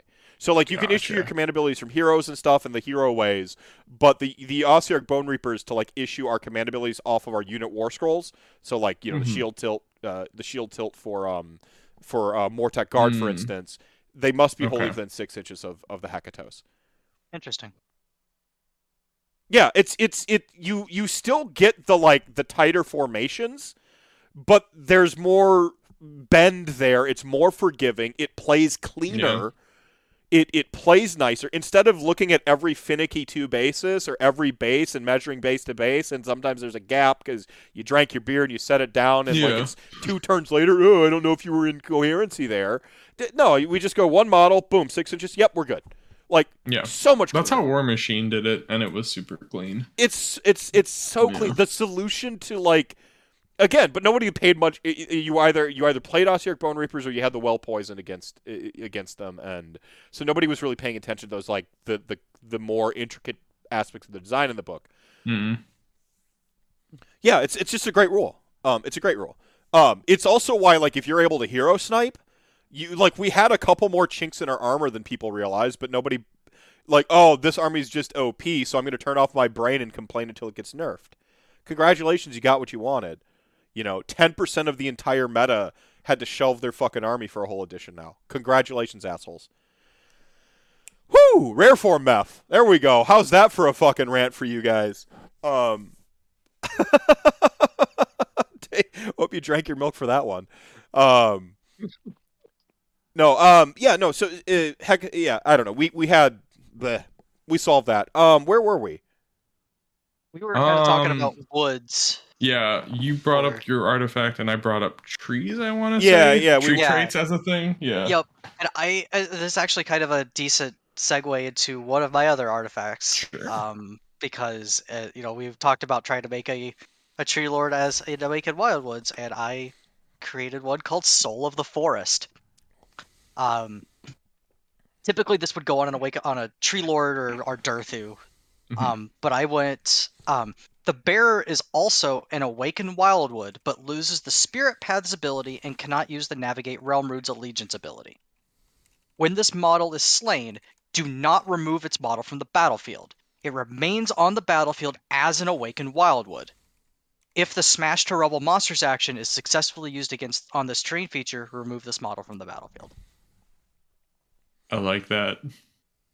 I like that a So- lot. So the idea with some of the restrictions is that if you have Tree Lords or Ancients as Awakened Wildwoods, you could daisy chain teleports, and that's just bad.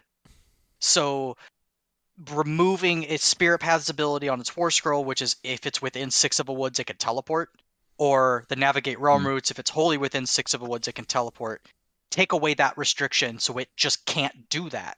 It's just another mobile woods Mm. that stays when it's dead. I like You that. You could remove that combo by making it at the end of the movement phase. Okay. By just adding that text. So instead of a normal move at the end of the movement phase, it can use its Spirit Paths ability. Okay. Or I something think- like that. But yeah, I do agree that cannot be a thing. No, That no. cannot I be a do, thing. I do not want daisy chaining teleports. Yeah. That's just bad wrong fun for everybody involved. But I've always wanted to do something like that, and I had thought about making the damage on it almost always happen because the spites are angry that you slayed an ancient being. But I wanted to keep it just like this. Like it's a woods. Yeah. I like the implication for like the narrative and the fluff of it.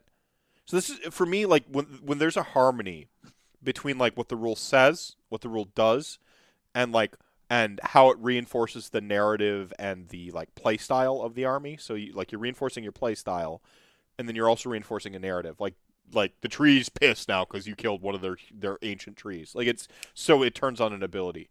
It's why I like with the new Fire Slayers hero. Like I'm like I see where you're at with it. It just doesn't go far enough, or I'm like you're kind of going for like this ceremonial rites, like berserking, like as Fire Slayers die, the other Fire Slayers getting madder and they're berserking more. I'm like, I like that. That's sensical for like the Slayer's army to me. It's just like the payoff doesn't feel huge enough to be like a berserker rage.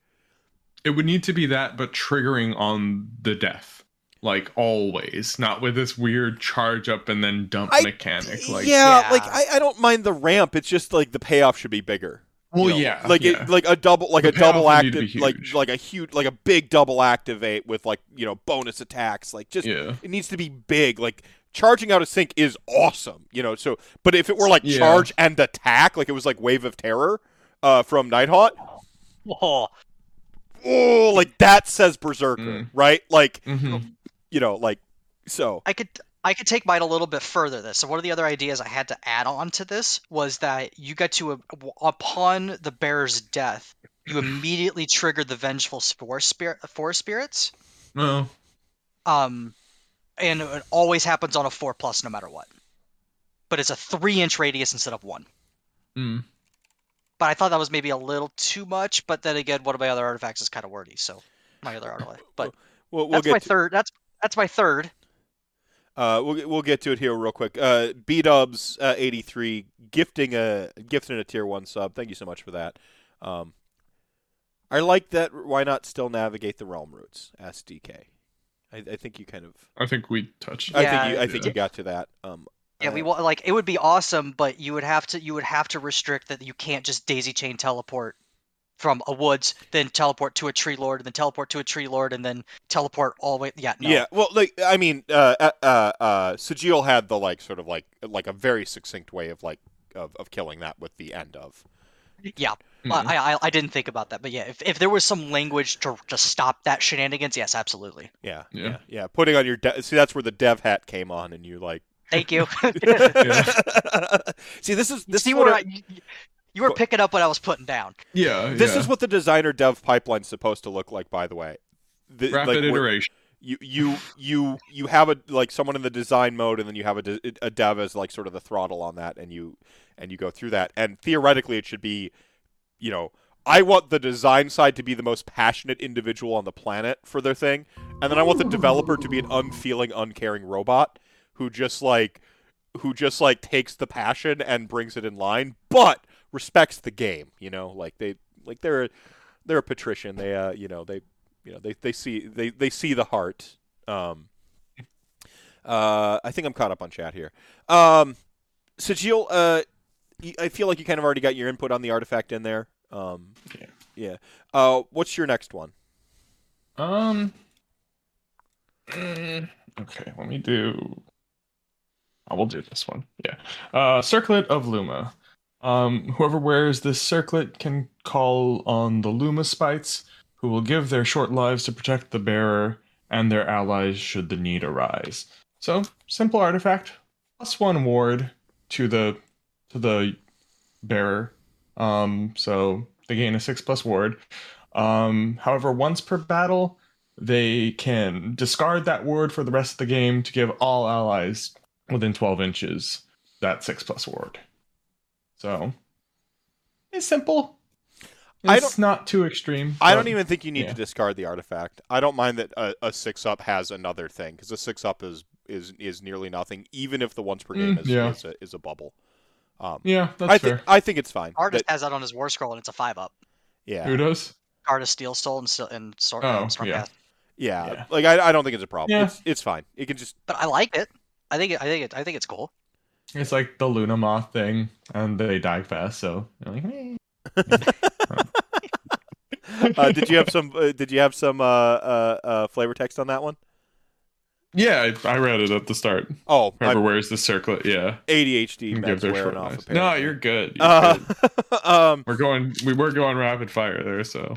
Let's see. GDED heading to bed, dropping 1,000 RDPs, saying I'll have to catch the VOD tomorrow, and reminding everyone chat gang ain't nothing to mess with. SJ says I'd be happy to see it as a 5+. Yeah, this is where like the playtesting tells you what that number should be.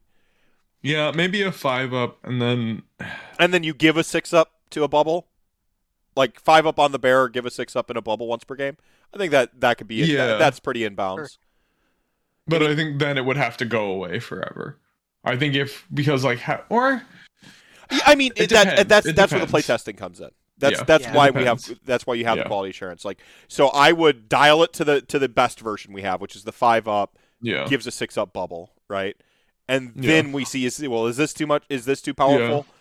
Okay, well then it goes away It's for the like- rest of the game. Like, and that's yeah. the kind of. If Go ahead. I was gonna say, if there was some way that Sylvaneth could get a ward, like just a flat ward, if they were near their woods, I was kind of designing that in that space. So if you, with the tree trait, you can just pick that. Okay, if I'm near a tree, I have a 6+ ward. Mhm. So this would give me a 5+ ward, and then I could pop it and give everyone within 12 a 5+. Yeah, you ward find if they're yourself near you're the fighting tree. off of trees because you're needing to assault an objective. It's Yeah. got play in it. Again, if people don't want you to do that on the jump turn, they know that you're gonna be assaulting away from your trees. They can try to Yeah. pump some extra firepower into killing a hero with just a 5-up ward. Mhm.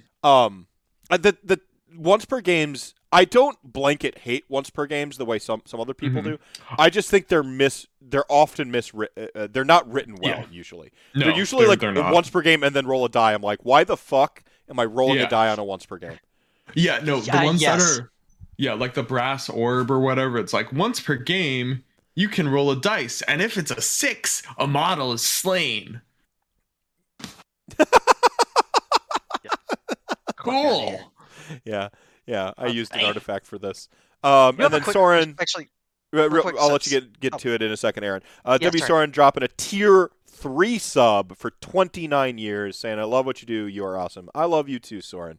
You're sorry to hear about the rough patch, but we'll get through this, man.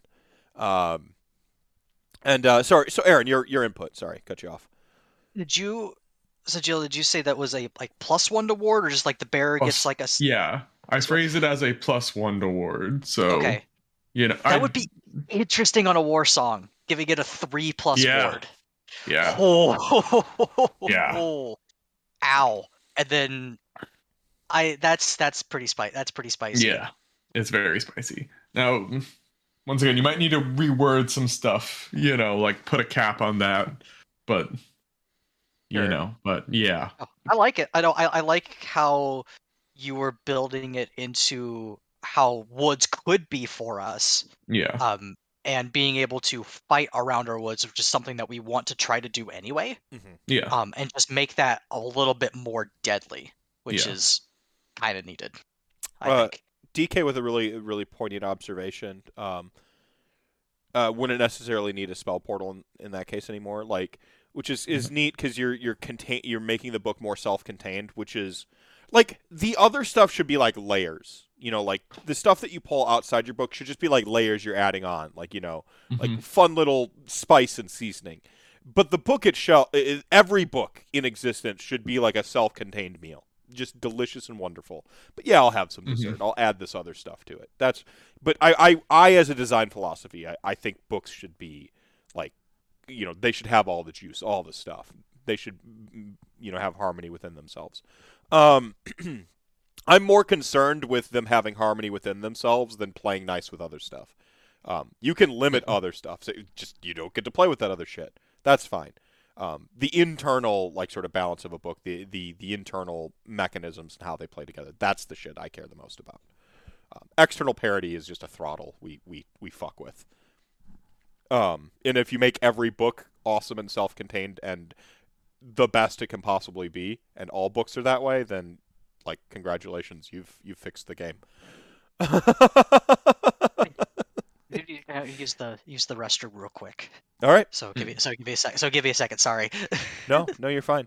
How other ways in which people are wrong about Ossiarch Bone Reapers.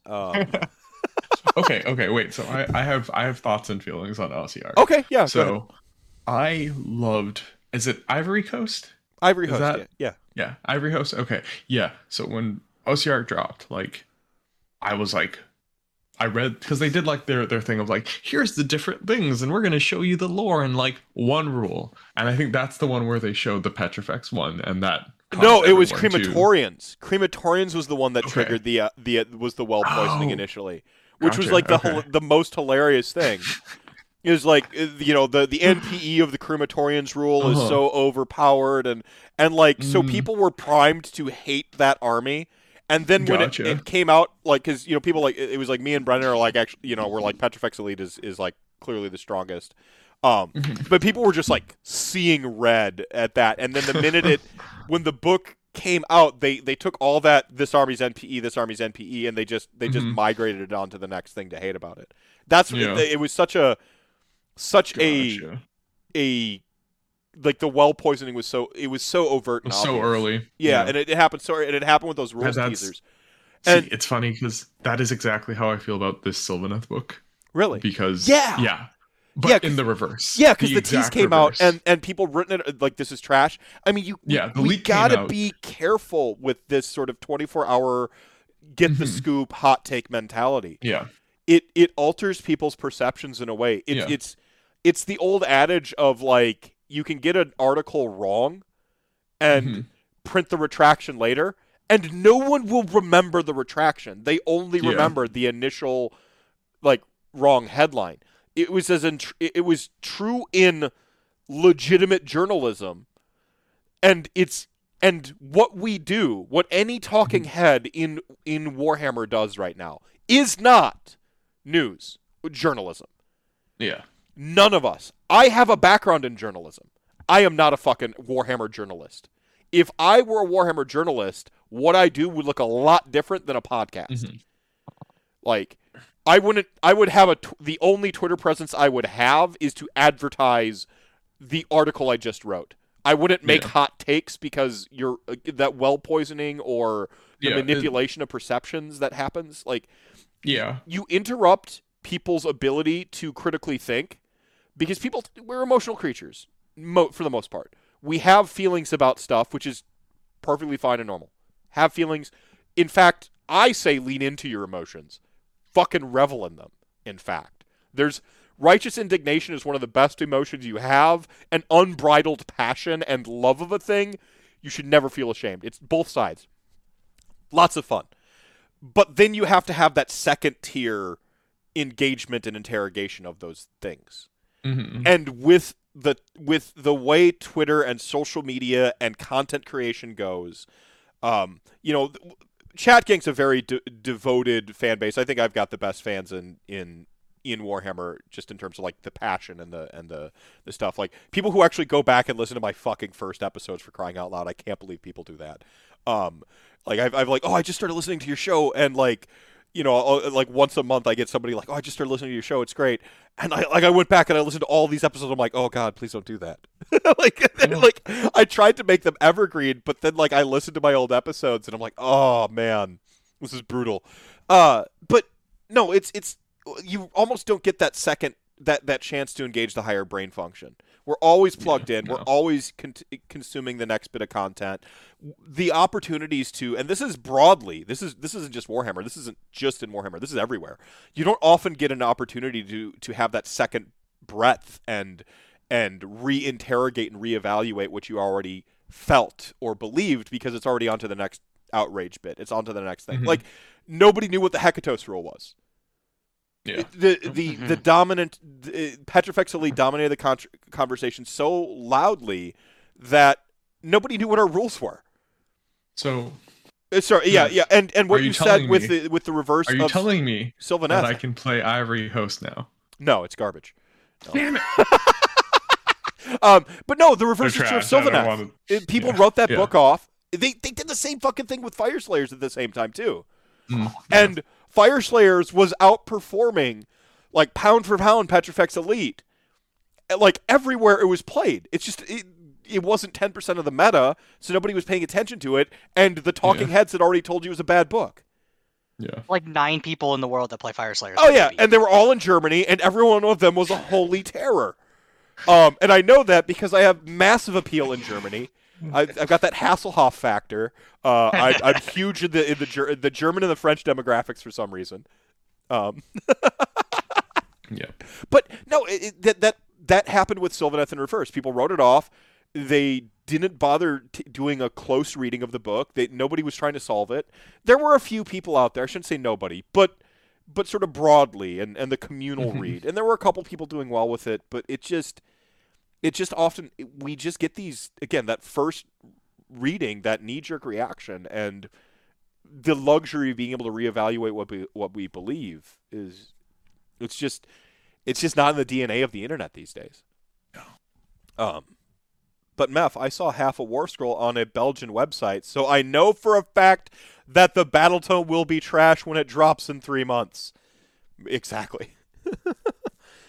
Or the worst thing to play against, yeah. Thanks for stopping in, Northax. Sorry, I keep cutting you off, though, Sajil. What was your point? What was your point? Oh, no, I was going to ask about Ivory Host. That was the whole bit. Like, okay. Narratively, that was my thing.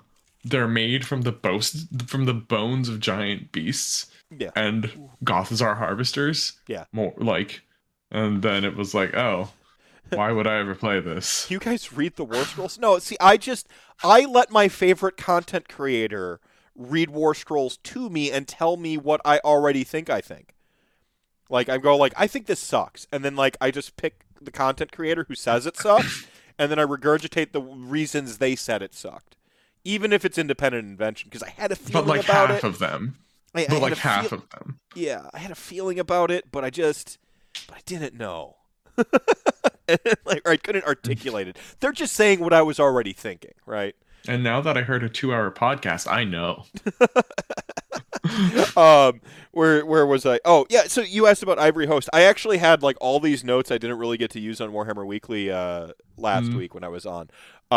Because there was one topic when I was invited on, there was, like, one topic that we were going to do, which was, like, fixing Ossiarch Bone Reapers was the topic we were supposed to do. But then when the Tome Celestial came out, like, Vince had to sort of, like, shift gears. So I had all these notes and all these thoughts. Aww. And then I had to condense them into this, like, little, like, 20 minutes at the end. Ivory Host, the problem with Ivory Host is it's the only sub-allegiance that punishes you for taking it. It has a penalty to have its ability. And its ability is something that you can get in 3 other ways in the Battletome. Okay, which is the +1 to hit or whatever. Like, it's... Yeah. They need to... It baffled me. It baffled me when I saw those rules. Just when they get damaged, they get +1 attack. Yeah. They get Stalkers as battle line. Fucking fixed. Like, the number of people who are going to take Mortex Stalkers heavy, like, lists and in Ivory Host and, like, paint them bone white and awesome is just insane. Play against that. Yeah, and everyone would be so happy to see Stalkers on the table, they wouldn't even think to complain that they're getting +1 attack kind of universally. If you're complaining about that, what the hell are you doing? Yeah. So there we go. OBR number 2, everybody. Yeah, CJ, you read War Scrolls? LRR NP. Toxic bullshit. Nerf OP GW re. Yeah. Well, I mean, that's the thing is, like, because you never get to have a measured response to things because everything is either trash, the worst thing ever, or the best thing ever. And there's fucking nothing between, because you don't read a lukewarm tweet or something with nuance. You read the 2 sentences, big prescriptive judgments, and keep scrolling. Yeah. It's what would you say it is more? Like, it's not journalism. It's not. But what would you say it is? Like punditry? Or I mean, again, this isn't a commentary? Warhammer thing. This is a cultural observation. This is fucking everywhere. Nuance is dead. It goes to, like, social media to fucking die. That's where nuance is just, like, I think it's the binary nature of the internet. Like, we're kind of not allowed to have we're kind of not allowed to have nuanced perspectives. Everyone must pick a side. You know, you're either for something or you're against it. And social media makes it worse, because if I make a post on social media and I say I like this thing, there's a way where you read it. Like, if I say I like Star Wars, then, like, I've said I like Star Wars, and so I'm kind of locked in there in that sort of position. And that invites people to be like, well, I like Star Trek. And it, like, it forces these sort of, like, false dichotomies. I can say, well, then how do you defend Last Jedi? Right. How do you defend XYZ? Yeah, why here's all the problems with your thing. Yeah, and like it's like you're putting yourself out there, so like you're like, you opening didn't yourself invite up to that. interrogation, right? Because now you need to. Now you're right. That means I say the thing, so naturally I say the thing. I must be able to defend the thing that I said, and I must be open to having the thing I said interrogated.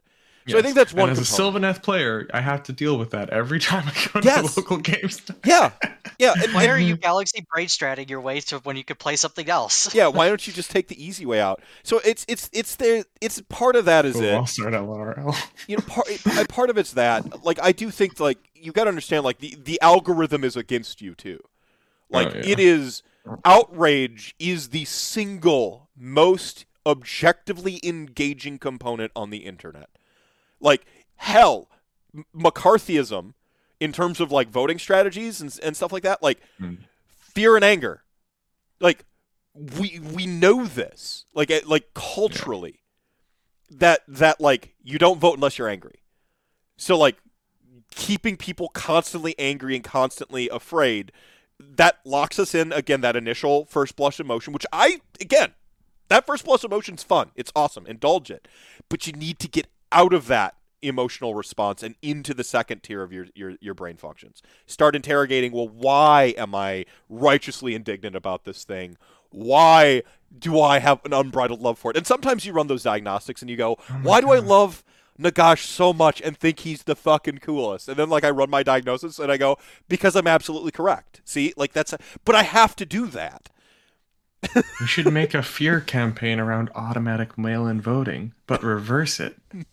And say if it doesn't happen, and then we'll just have everyone vote. Yeah, punditry is a problem. Hot take factory. Like, if you start explaining something, you're already losing. You know, this is part of that's a cultural issue too. You know, it takes us again. It goes back to like in journalism, they paint a erroneous story. Nobody reads the retraction. Or if somebody says something flagrant and stupid, like I just saw one today about someone misconstruing a headline about regular immunity is better than vaccines is like what somebody like what they said posting like a CDC article. And if you read the first paragraph, it's building up a natural immunity, or people that have had COVID and also have the vaccine are the best, basically is what it's saying. It wasn't saying what that person said they were saying, but now that I have to fucking explain to them a paragraph of text telling them that they're wrong, I've already lost them. Yeah.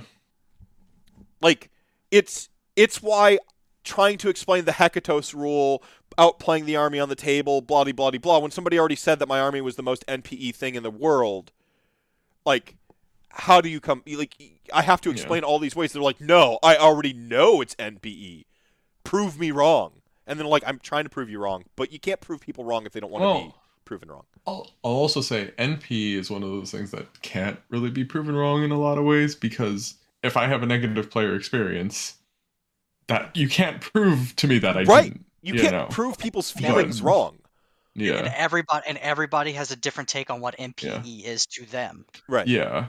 And it's like, I feel like there is, and like objectively in design, there is NPE. Yeah, I agree. But it's like soft science doesn't mean worse science, everybody. I hate that. Yeah. Even that, like, people throw around soft science like a way to dismiss soft science. Like, science is a methodology.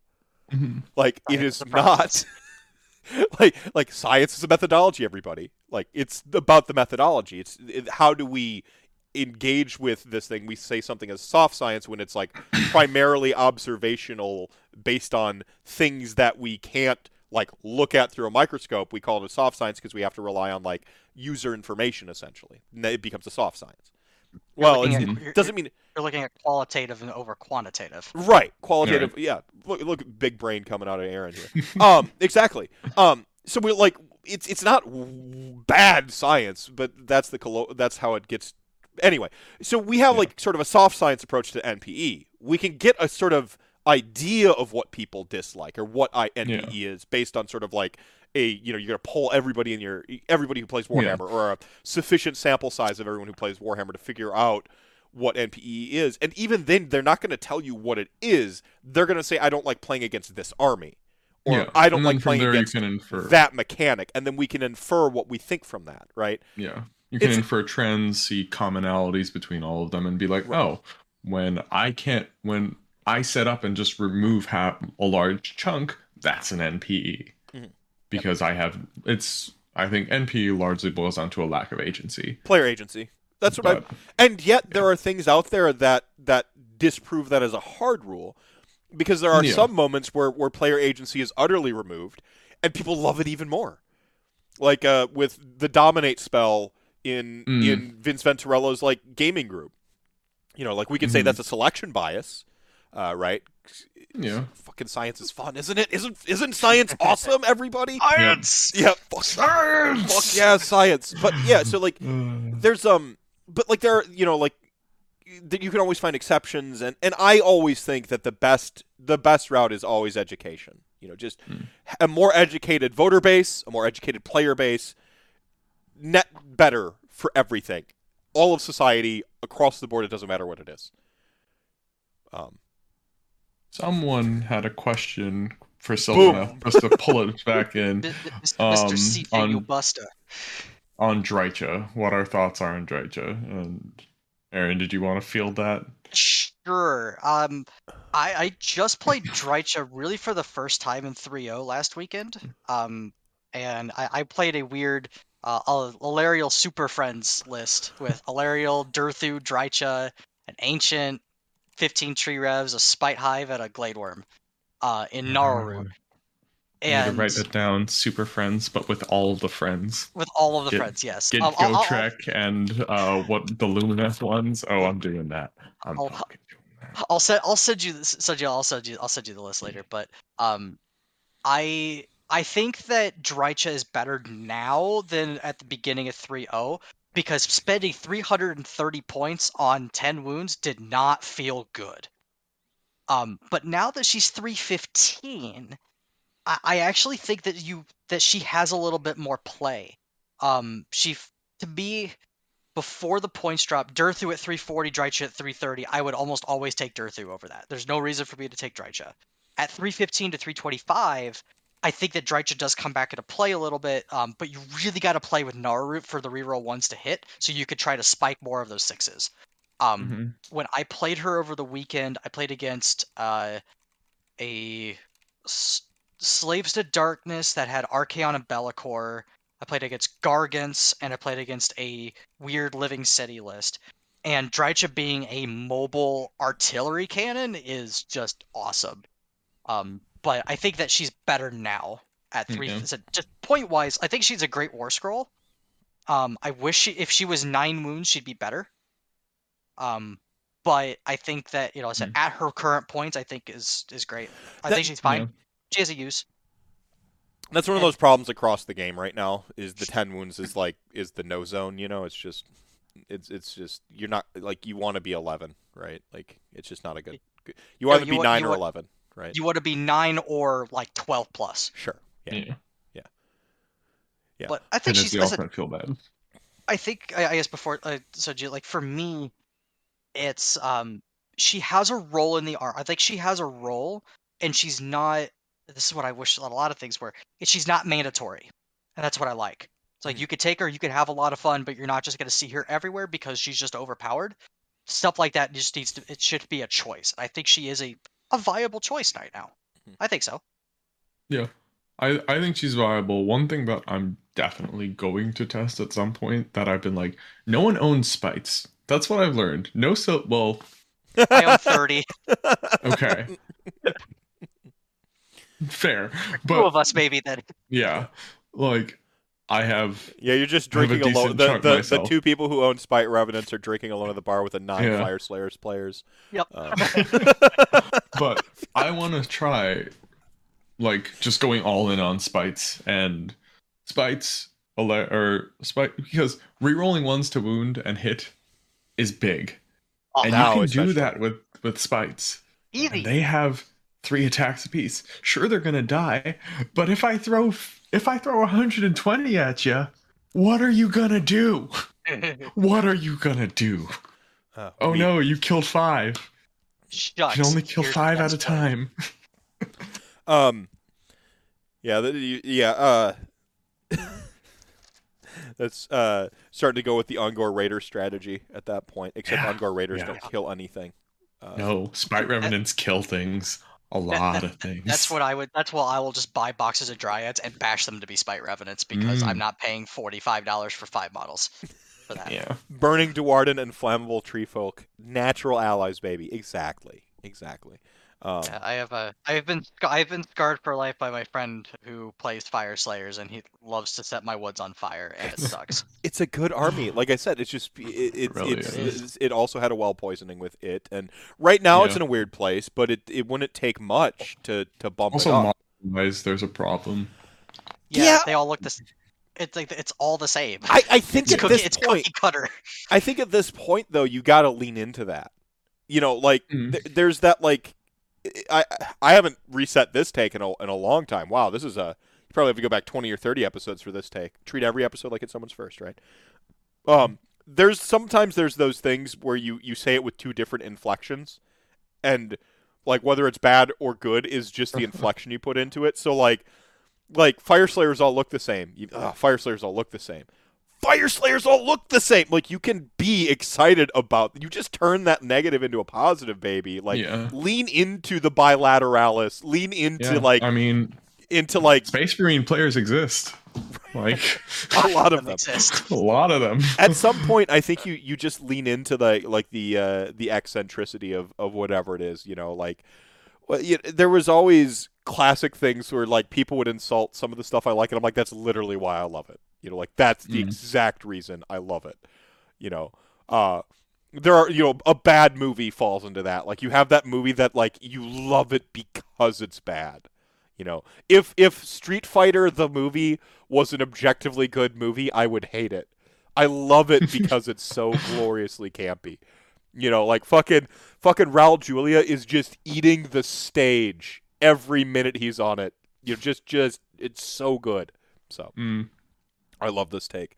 I think you just got to, at some point, you lean into it. You lean into your mohawks. Everybody looks the same, and you have bilateral symmetry, right? Like, just lean in, and every time someone insults it, get excited about it. Throw it back in their face and have fun with it.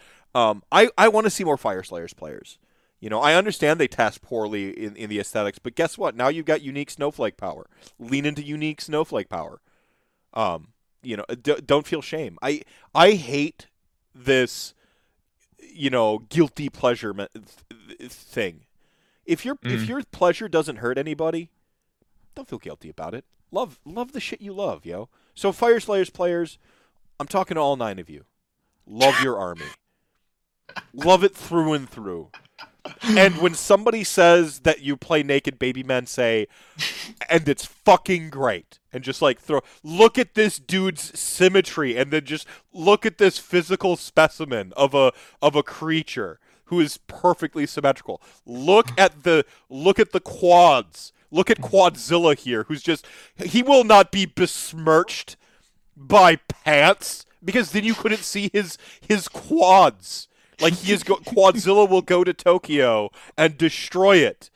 Bask in the power of his naked thighs, right? Like, just lean into it.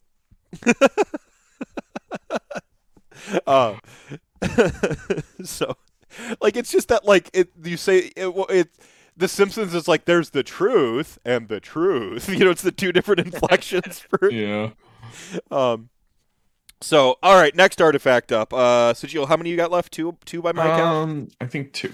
2 by my count, and Aaron, you've got 1 left? And I've got 1. All right, so Sigil, go ahead. What's your next artifact? Sure, I'll do a boring one. Snare vines. Models within 3 inches of of the bearer may only pile in 0.5 inches. Simple. All right. But just vines wash up, grab you, no piling. Thanks. Stop it. Thanks, I hate it. Thanks, I love it. Nope. Give, please. Yeah. I mean, it makes sense. Absolutely. Vines. The problem is like there's vine artifacts in Sylvaneth, and they just deal mortal wounds. They don't do anything with movement. There's nothing in Sylvaneth that messes with people's movement. So, and that's like So baffling tiny. dev hat for a minute. Mhm. I like where your head's at, like what you're trying to do. Mhm. But like I feel like one of those like we've sort of a nerve point we found for people is like shutting off pylon. People seem to hate that in the community. We'd have to like we'd run like a Mhm. focus group. We'd see if people really do or if they were just like upset about other factors. What about Mhm. like a blood slick ground like effect? Oh, what is that?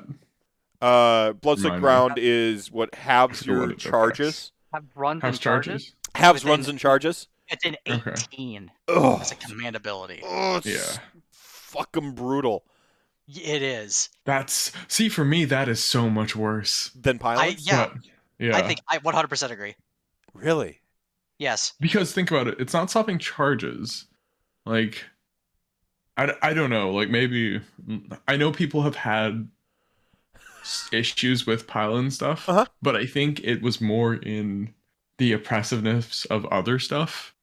Yeah, being I think it was comboed more- with it. Like, Yeah, and that's I what I'm think it saying. was Like, taken in concert.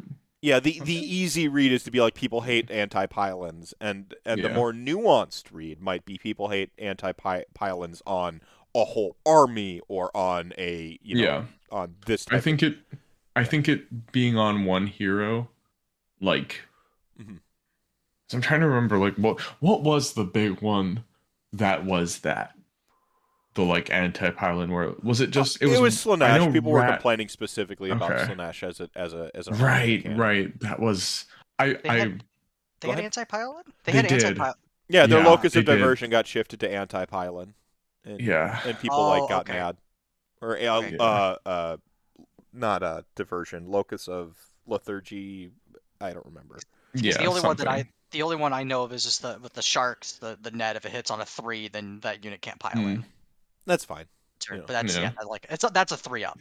Yeah, it's Yeah, a I 3-up. think- You're doing it like you have to hit. Like there's so many like Mhm. hoops you got to jump through to trigger it. See, Yeah. I've always liked Death armies have had like a pick a terrain piece, half things movements within a range of that terrain piece. Like Death has that. Why don't y'all? Yeah. Like we have Has the army not put terrain in play? like spectral grasp. Like great. Like I pointed a terrain feature. You have half movement. Like Mm-hmm. huge. Oh, actually, that's not a bad idea. Have it be Wildwoods. So, Like, Yeah. But that kind of gets into the kind of well, like. no, it can be on the hero. It can be like 18 inch. Yeah, Like yeah. it could be the anti-pylon. It's just the design space is what I'm interested in. Like I Yeah. said, you know. I would. Be like a spell. I didn't finish Spell. my thought though. Yeah, My yeah. Keep thought going. was Keep going. Sorry. if Wildwoods within 18 inches of this model, but then it's the Wildwoods within 18 inches of this model gain. Oh wait, it would be enemy models within 3 inches of Wildwoods within 18 inches of this model can only pile in 0.5 inches. And that's it's the this then this. Well, then I mean, this, you could then just this have it be thing. like pick a friendly wildwood within 18 inches of this model. Enemies within 3 inches of that model can't pile in more than 0.5 inches. Yeah. Clean, straight. You know, Yeah, like that's much cleaner for sure. it doesn't have to be every wildwood. You're just being Mhm. like you point at one, and because you're dictating the pace of combat. You're controlling the battlefield, right? And the Yeah. idea is that you're making a decision. Your opponent's going to have to like have some counterplay in some way. Yeah. Stay away from the wildwoods, yada yada yada. Mhm. Theoretically, you're a big-brained genius gamer, so you've set up the combat that they have to fight to be around your wildwood. So there's only one wildwood you're picking anyway. You know what I'm saying? Yeah. Like it's clean, it's straightforward. Yeah. SJ Arcade asks, can you reread the artifact again? Sure. It was just models within 3 inches of the bearer may only pile in 0.5 inches. See, I mean that's pretty clean. If you have 2-inch reach, you're still gonna be, Yeah. I mean not quite, I suppose. You'd be within 3. Yeah, I mean it's fine. That's where I say open it up to playtesting. Yeah. What are your thoughts? What are your thoughts, Aaron? I mean, I think it's fine. I would almost want to see that as a way for it to, like I said, affect a Wildwoods instead of just being around the bearer. as the vine, as the growth around the trees start to sprout out, and grab nearby enemies, I think would be a little bit more flavorful. Yeah. And be, it's like I think what Mephisto said would be a little bit clearer. It's like, yeah, in the start of the combat phase, you pick a woods that's wholly within 18 or wholly within 24. Enemy models within 3 inches of that woods can only pile in a half inch. Yeah. I mean, I think that's neat. And it's not just Yeah. it's in one focus spot. Yeah. Yeah. I like it. Yeah, I could see someone taking it as a second artifact. I don't think that would ever be your first pick, but I could see No. someone taking it as a second. Yeah, right on. It's utility. Yeah. Yeah. I mean, think utility is good. I like the battlefield control utility aspect of these artifacts. Like, I haven't seen a it's just numbers artifact really. Like, barring like save enhancements, which you just kind of need in the game. Like, you get a +1 to hit. You get +1 attack. You reroll. I like that you guys are playing within the utility space. Aaron, what's your next artifact? I have. It's a way to have add one defense without more. being a ward. Very solid point. Like which is a design space I like exploring too. Instead of just numbers, we're looking at mechanics. Well, here's maybe one that would. Here's my one that's way kind of out there. It's called Sap of the Ancient Oak. Put this on a Tree Lord or a Dirthu. Once per game during the hero phase, you can have the bearer consume the sap of the Ancient Oak. If it does, the following effects apply to that model for the rest of the game. I'll start with the kind of the negatives. You have the movement characteristic, run rolls, and charge rolls. And then you get +1 save. You double the wounds characteristic. You count as 1 bracket higher. And you count as 10 models for objective control. When you say bracket higher, you mean wound bracket? 1 brackets, yep. Yeah. Because I was talking about a way to modify the wound the bracketing, but it's I think going 1 or 2 steps higher is probably the cleanest way to do it. Yeah. But the idea is that you get to a spot and you use the artifact, and all of a sudden you're just this one big ass tree. Yeah. Come at me. Yeah, I love it. Mega sap. Yeah. I love this. I think you saved the best for last here. Tree Lord eats sap. Sap is tree blood. Vampire trees confirmed. Agreed. Yeah, I love it on that basis alone. You have a 24 wound Tree Lord sitting on an objective with a effective 2-up save, but because it's so big and it has to root into the ground, it can't maneuver as fast. Yeah. Around. Yeah. I mean, it might even be funny to remove its move characteristic entirely. It can only charge. That could be funny. But I thought that just have all of that, have any movement that it does. Yeah, sensu To beams get for to- trees. You become a tree, can't move ever again. Come at me, bro. Yeah, Listen, that's my one. That was my bonkers. I like it. No, I like this. This is a lot. Save the best for last, IMO. So, Gio, you've got one artifact to go. Yep. Shard of Kurnoth. To carry this piece of a fallen god is to become overtaken by the wild hunt. Based.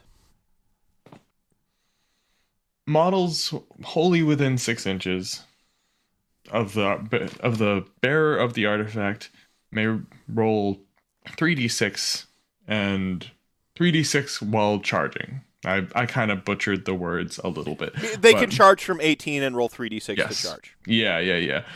They must, however, end the charge to the closest enemy model. So no picking. Whatever is closest, they go for that. See, this is a thematic thing, where because they're overtaken by the hunt. I don't think you need to limit it. They can charge whatever, because they're hunters. Like they might be overtaken with the hunt, but hunters are savvy. That's fair. Yeah, That's fair. And I think just to kind of compound on that, if you're charging the closest enemy model and you've already got a model in combat, you have to charge that model, or where the closest enemy unit would make more sense. instead Oh of a yeah, model. unit. Sorry, Yeah. like I said, I butchered the words a little bit and only spotted it right now when I need to read it. So of that's course. fair. It's a more restrictive Kragnos ability. but I Sure. think is really cool that you could come down out of ambush in the trees and you could roll 3d6, and that is Yeah. I think it is a kind of a weakness with our stuff, is like if we do the deep strike at the woods, we don't really get any buffs other than going Gladeless and go Warsinger. Yeah. So I like it. I think it's cool. See, Yeah. I just roll those 9s. I don't know what your problem is. I Well, pull Graveguard I mean- out of grave sites outside of 9. I just rolled a inches. 12, Yeah, so just- Oh, Yeah, well, always. I see you have a Yeah. better strategy I'm than mine. really good. Yeah. I practiced Yeah. a lot. Yeah, that's what I did when I got a Durthu into an Archeon. I'm like, yeah, just roll 12s, of course. In goes Durthu. By goes Archeon. I'll never forget. What was it? Hawo's first tournament out in the wild, like the big GT. Not first tournament. We done some other stuff. But I think the first tournament. No, it wasn't his first. It was he had been to like Akon and some other stuff before that. But it might have been the first time he played trees in a tournament, and it was old trees. And Durthu had, I think he had Gyre Strike. Yep. Yeah. Oh. And he just casinoed him like all sixes, and just full to deaded like old stone skeleton, Stonehorn. It was just it was amazing. And like you can't even be mad when somebody jackpots on you like that. Like you can't even be upset. I miss Gyre Strike. I miss a lot of those artifacts.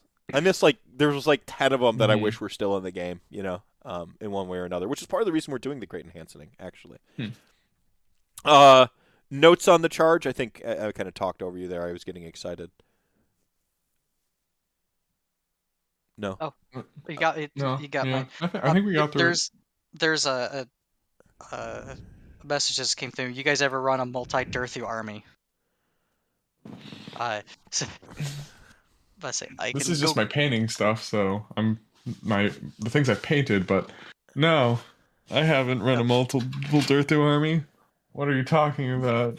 You're crazy. Why would anyone have more than one Durthu? What are you talking about?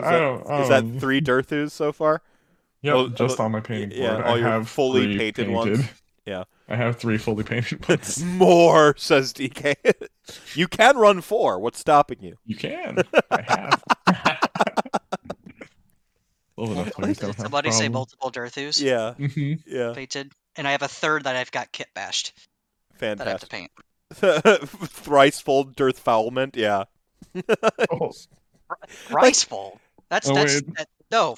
You go 4 or go home. Yeah. I have Quad fold. I have this is my Nurgle Tree Lord, so I'm getting there. Getting there. Fun. Yep. No, that's fun.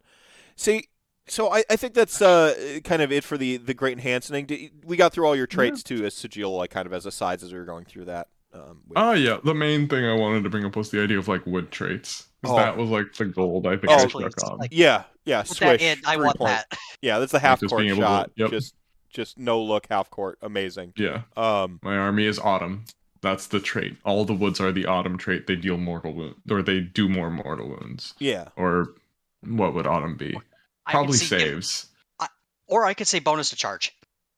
Okay, yeah. As like an homage to Harvest Boon. Usually, like spring is like vital and chargy, but I could. That's fair. yeah, I could see that fitting a little better. But yeah, you could see that. Plus, you got a double entendre there with like a spring in your step. Yeah, Spring. Yeah. I was thinking ward because like leaves falling to obscure shit, like Ward save. make That's- things oh, more Ooh, okay, that's more fair. wardy. Yeah. I haven't thought about this before. This totally isn't something that I've like written down in a notebook. Winter could be like it slows enemy units around as they're trudging Yeah. through the snow and the mud. Mhm. Yeah. Yeah. And then summer I think would be magic. I agree. Yeah, no, I love the idea of traits, and you select a trait. I also love the idea. I know Sigil, you were on the show before. We were talking about Sylvaneth in general, and you Mhm. brought up that was when you brought up your like your songs and Yeah. and some autumn or Yeah. seasonal type stuff. I think that's a really cool direction to kind of go with it. At the Yeah. very least, on like little minor things, like when anytime like you have some options to choose, you can choose based Yeah. on the based on the season, and the seasons have different buffs. So like the Doot creature Yeah. like has the songs. McDudes. It has 4 Yeah. Doots. Spring I just want more heals, summer songs. magics, autumn damage, winter defense. Yeah. Something mean- along those lines, yeah. Yeah, it almost writes itself when you think about It it, really just a little does. bit. It feels very logical. It feels like Yeah. it should be in there. It's But GW was smarter, and they figured out the most thing that you think of when you think of Sylvaneth. They're Battle Shock immune to 1 place of power. That's the most Sylvaneth rule. It's really good. The weird It's thing is, amazing. it's actually really good. No one remembers it because it's just pick a terrain piece you're Battle Shock immune near it. yeah.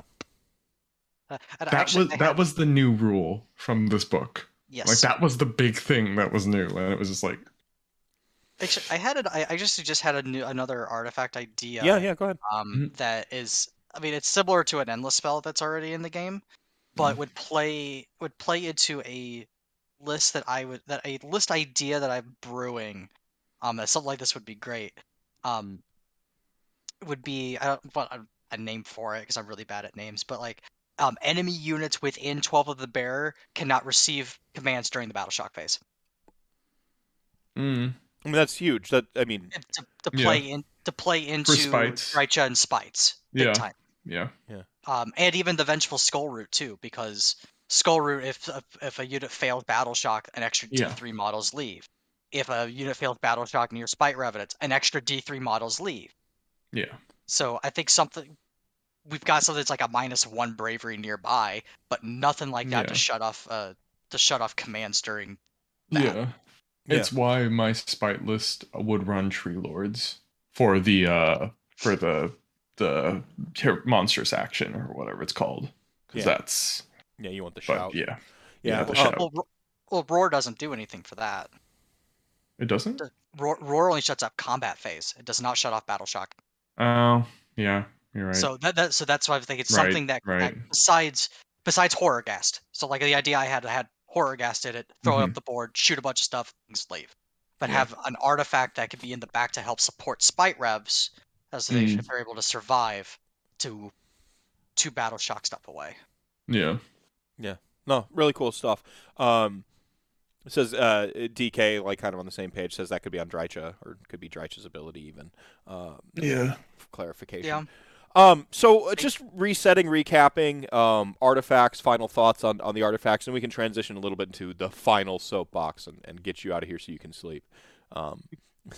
Just sort of, Aaron, just sort of your final thoughts on artifacts, summarizing thoughts, like what you would like to see. You are James Workshop for a day, and you get to like direct your dev and design team. I want utility. This army to me is a utility piece. It's like it's a Swiss Army knife. It could do a lot of different things. Jack of all trades, maybe not necessarily a master at any. Yeah. I want artifacts that can play into that design space.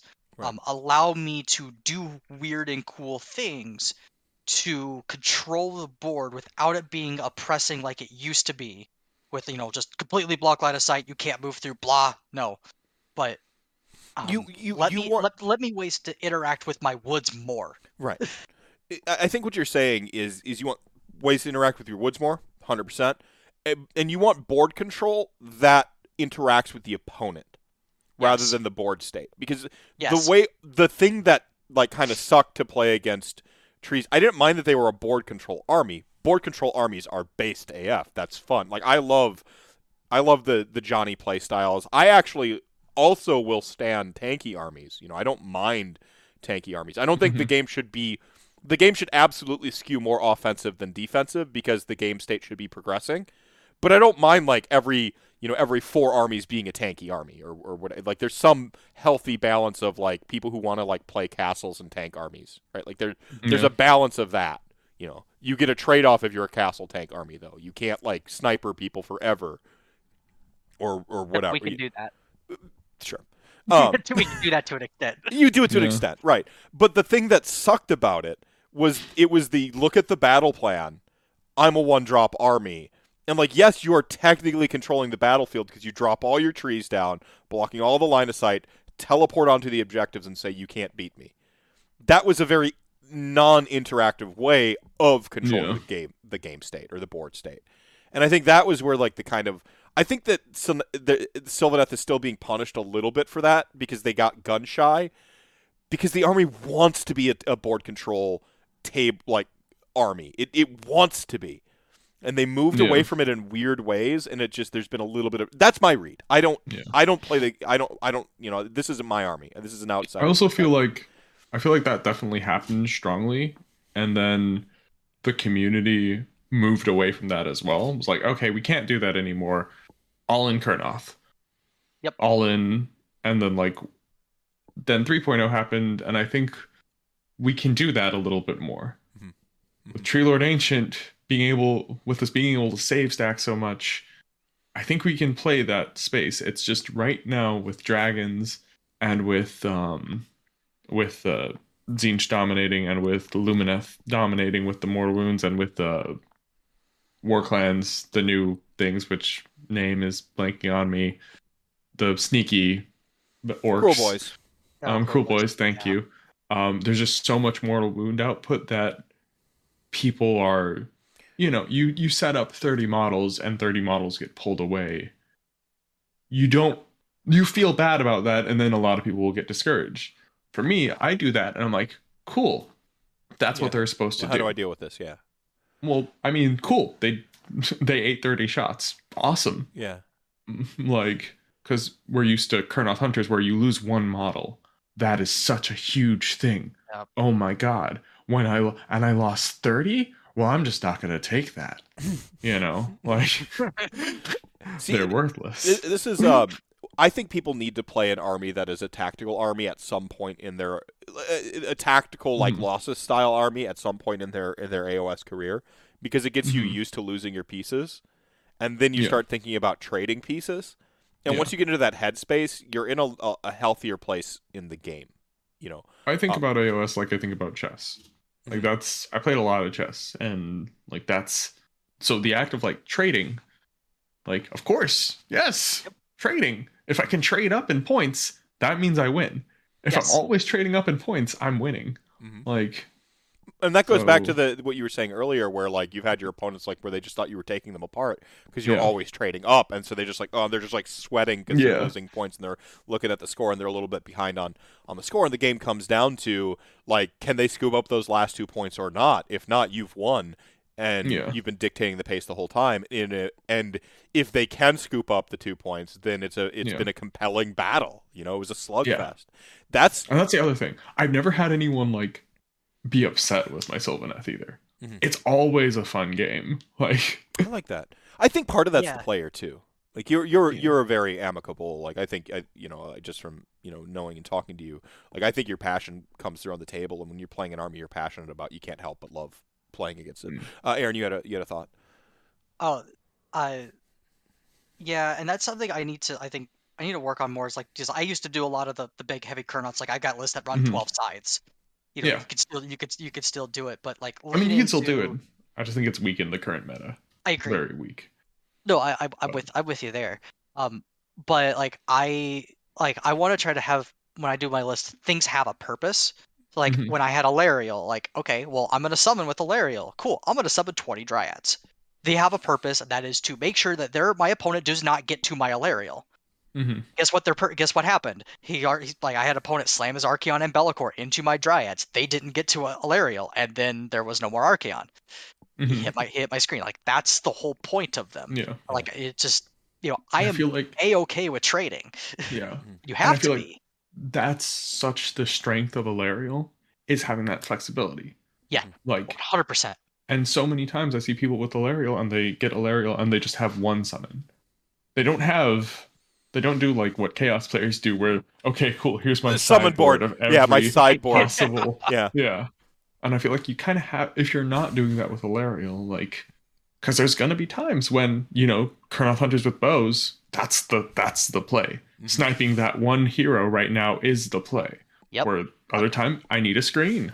Okay, Archaon and case in point, I played this past Saturday with the Super Friends, and it was the one game that I actually dropped against. It was game 3 against a Living City player that had like Celestin Prime, a Free Guild General and Griffin, Crossbowman, and some other things.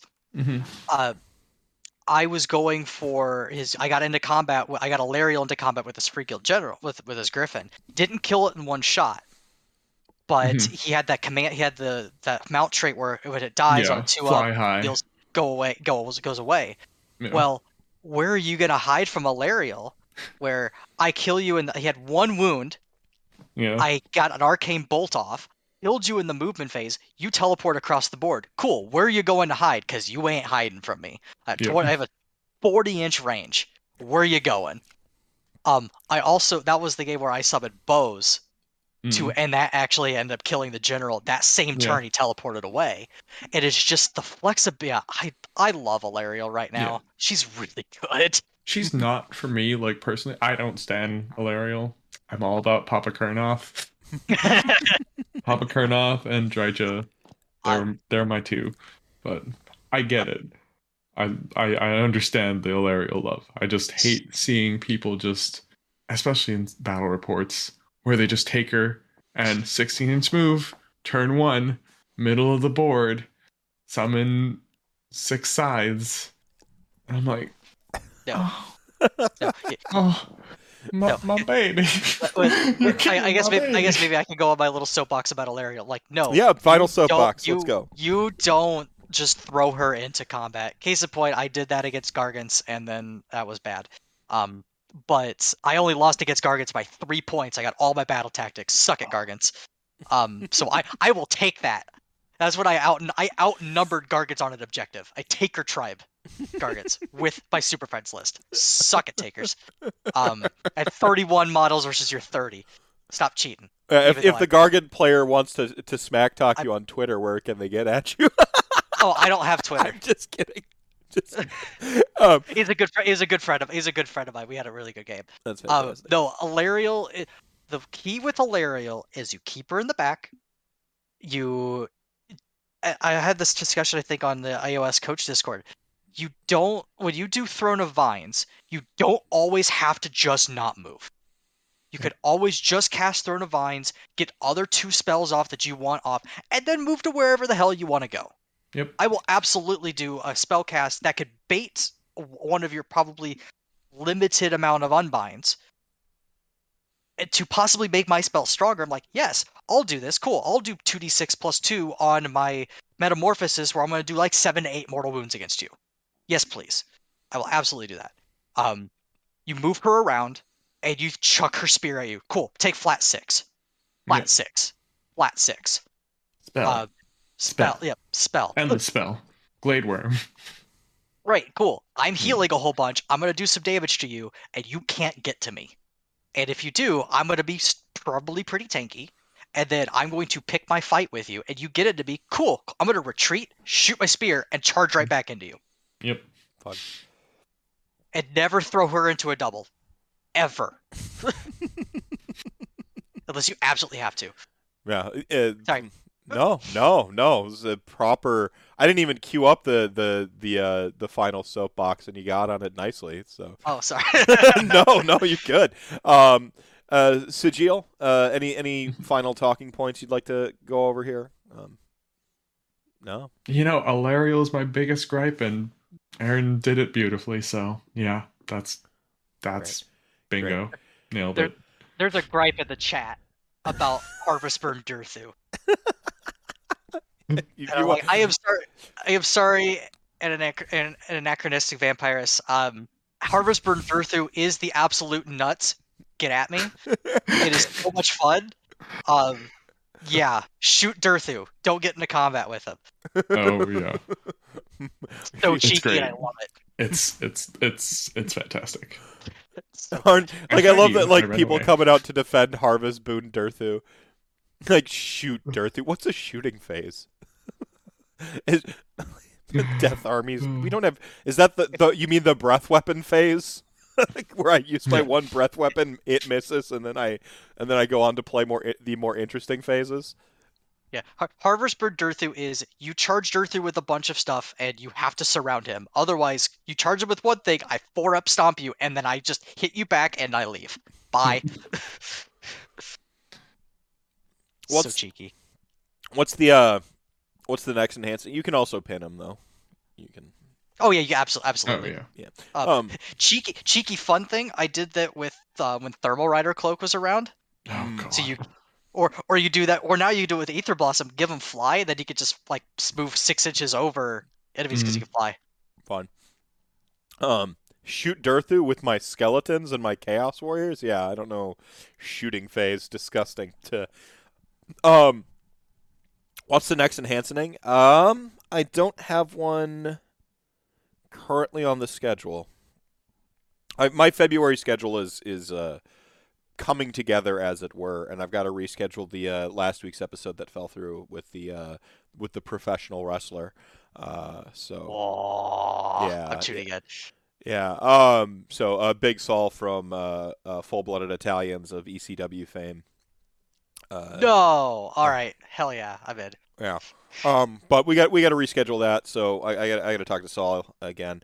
And the next great enhancing, I think I'm going to stick around in Order for a little bit because there's just a lot more Order armies than there are other armies. I'm going to try to get Night Haunt in here pretty soon, because I think the writing is on the wall for Night Haunt. That silhouette looked like a Night Haunt model again. So I don't know. It definitely did. Like, it didn't it? I mean, it could maybe be some Tzeentch thing, but the timing doesn't seem right for Tzeentch. Because Tzeentch has, like, flaming candelabras and shit, right? It's one of the only... Yeah, I guess. Yeah, They probably the Go ahead. Sorry. I was gonna say the blue scribes. That's the only thing I could think of. Yeah. Yeah, I don't know. There's like sensors and stuff in that army, Yeah. too. So, but it looks very Night Haunty. That's a silhouette. Well, we Yeah. find out tomorrow, don't we? For the next day? We find out in 2 hours. In 2 hours. Oh shit. Jeepers It's Creepers. been midnight central.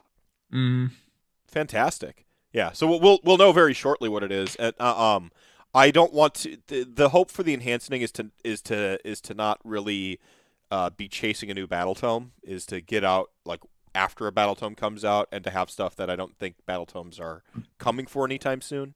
So that the main reason is so that the conversation stays relevant when people go back and watch their favorite armies episode. In a year from now when I've got them all done. Yeah, I don't know. I gotta think. Oh, Slaves to Darkness is next. Oh, Slaves to Darkness is the next one. With CJ Ubusta and Alebeard. That one's next. That one's. That'll be good. Yeah. So Slaves to Darkness is next up. Actually, it is booked. And then I want to do some. I got to do some more Order. So yeah, that's the next one. Shoot Durthu. Yeah, shoot Durthu with. See, do you know how you shoot Durthu with skeletons? Zombies. You You 6-inch them. pile in zombies. It's like Yeah. a shooting attack, you see. Cause Yeah. It is. It has a range It's a that is 6 greater inch- than it- 3 inches. It's a 6-inch range. It's like It's auto run 6, pile in 6, uh-huh. surround Durthu, Yep. and you're good. Profit. Up. Yeah. Yes, so I would say for vampires, yeah, if you're gonna go up against that, you want to be able to position to surround Durthu, so he can't just 6-inch pile out of combat. Yeah. That's how you beat him. And you don't need to fully wrap him. You don't need to fully wrap him. You just Yeah. need to get around partially around his base so that he Yep. can't wiggle back out. Yeah. Yep. Basically the answer is drown him with skeletons. But it's the answer to everything is you just drown it with skeletons. Just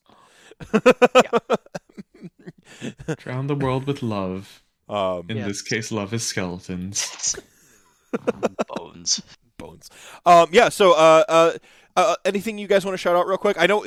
You're going to shout out Kenny's show for me because I constantly forget to shout it out, even though he's I know, I'm going an to- incredible person. And Yes, I got to give a shout out to the Combat Phase podcast. It's been Kenny Lowell and Sean Hook. Kenny's one of my good friends here in Madison. We're actually teammates for Holy Wars. Really excited for that. I also want to give a shout out to the Dias Cast podcast and YouTube channel. They're currently they do battle reports, and they're doing kind of a winter Rubicon mini tournament. And I actually just filmed my game. I went over and filmed my game, my first round game for that last night. So that should go up on Sunday. It is my Sons of Bahamut with a special fun army list against a Maggotkin of Nurgle. So be looking for that. And then for those that are local to the Wisconsin-ish, South Central Wisconsin area, I am starting to run Age of Sigmar events at game stores here. So I have to reschedule one of my next one. I'm hoping for maybe late February. But once I get that out, I'll send out information. Do I know you by reputation and not realize it? Did you run an event a while ago with gates on the table, and you could like gate through the? No. Okay. That wasn't me. I ran my first event at the beginning of December. Haywo came out to it because he's local. Yeah. So, Sigil, anything you want to shout out? I see you got your link in there for your. No, I threw up the Dice Cast. That's. Oh, thank you. Yeah. Linked to. Yeah, thank you. So anything you want to shout out? And yourself, namely, because you do a bunch of great stuff. Yeah, I stream on this website, not YouTube. If you're watching it on YouTube, I'm on Twitch at SA_JEEL. I do mini painting, game dev work, hobbyist game jams and that sort of thing. And also shout out That's a Crit, because he plays video games and he's a friend of mine, and he was in chat earlier asking about vampires. He likes vampires. Give him a like or a follow. You said the important thing for me is liking vampires. So, yeah. I like vampires. Everyone likes vampires. All right. So no, stream looks fine to me. I think it's your It's upside fine. down internet, Hades. Sorry, go on. Okay. It's like I don't have a Twitter or like a Twitch stream, but like I say, if you know, but I'm open if anybody has questions about Sylvaneth. Feel free to ping me in Fisto's chat or PM me on Discord. I'm happy to help and have a conversation. Oh right, Twitter and Instagram Sage_Sigil. Nah. Yeah. I'm bad at social media. I don't like social media. Follow me. It's like it's weird because like I think social media has kind of ruined the world. But like I absolutely adore Twitter. Like you'll pry my Twitter feed for my cold dead hands. I've considered starting a Twitter, and I've been told I need to. For just for Warhammer stuff. It's like purely Warhammer. I mean, you could go to Instagram for like kind of Warhammer stuff. The problem is like the Warhammer community is because we're all like in a particular like age demographic. Like it's basically Twitter. And then like some Facebook groups, And so it's like if you want to like share pictures and look at people's minis and like you go to a tournament and you take selfies with them and like that there's like a whole culture of that on Twitter. But like then you also get the like it's an FAQ. I can tell it's an FAQ day because everyone's arguing about something and like I just keep sure like that. It's like oh man, I'm like me at my most Slaaneshi, I suppose, is like how much I kind of relish the shit talk on Twitter and people's bad takes. Like I'm like like it's delicious. I eat it up, but I can't help myself sometimes from engaging. You can make Twitter whatever you want it to be. It just takes a bit of work. Yeah. Okay. I've said before that like my my Twitter feed is like excellent. I can open it up at any given time and like scroll through and it's just like all bangers because it's so highly curated. But like Facebook is a dumpster fire, so I just don't go there anymore. Yeah. Yeah, I know. Yep. And also BWG Cannonball. He's a great person to follow on Twitter. Yeah. Yep. Basement Wargamers. Did you get back to me about when your event is? I guess I have a shout out. I don't often shout out stuff on my own show. I think it's like one big extended shout out to like my guests and anything they want to honk. But Rantic Rantathon has its date, Rantathon 3, catchy subtitle incoming. Rantathon 3 has its date. It's going to be July 30th and 31st. The charity will be Take This. They are a gaming-focused mental health charity. They have some international. Their site is curated really well for giving resources to an international community as well as like sort of intersectional communities, which I think is very. I was hoping this year to do something a little bit more broadly because it always felt a little weird taking money from people in Europe and Australia for something called Mental Health America. For charitable Take This causes. is great. So Take This. I did some vetting. I've been in correspondence with them. So I'm looking forward to doing that. I had like some boxes to check this year for things I wanted to do for the Rantathon, and I've pretty much checked most of them. If you were just now hearing this, if you're listening back to this on like iTunes or Podbean or whatever, like check my Twitter feed. I just recently shared one of the grand prizes for the charity Rantathon, which is a fully painted Necron army by Ulf Paints here in chat. So Pictures look awesome. Holy shit. yeah, you're what would be the equivalent of like 2,000 points. I know they play on a slightly different system than us, so their 2,000 point equivalent. Gorgeous looking models, like metal on metal, like glorious, sweet little like rainbow sequins and glow effects and stuff. Like really, really, really rad looking. And I know some of you are like, but Mephisto, you don't play 40k, and you're not really a 40k guy. Indeed, I am not. So I wonder if we're gonna have some other stuff that's like maybe more like Warhammer Age of Sigmar focused, perhaps other lies, fake yeah. lies. Yeah, No. perhaps other tabletop gaming related things. I don't know. That would be crazy. That would be insane. Yeah, Next time on. yeah.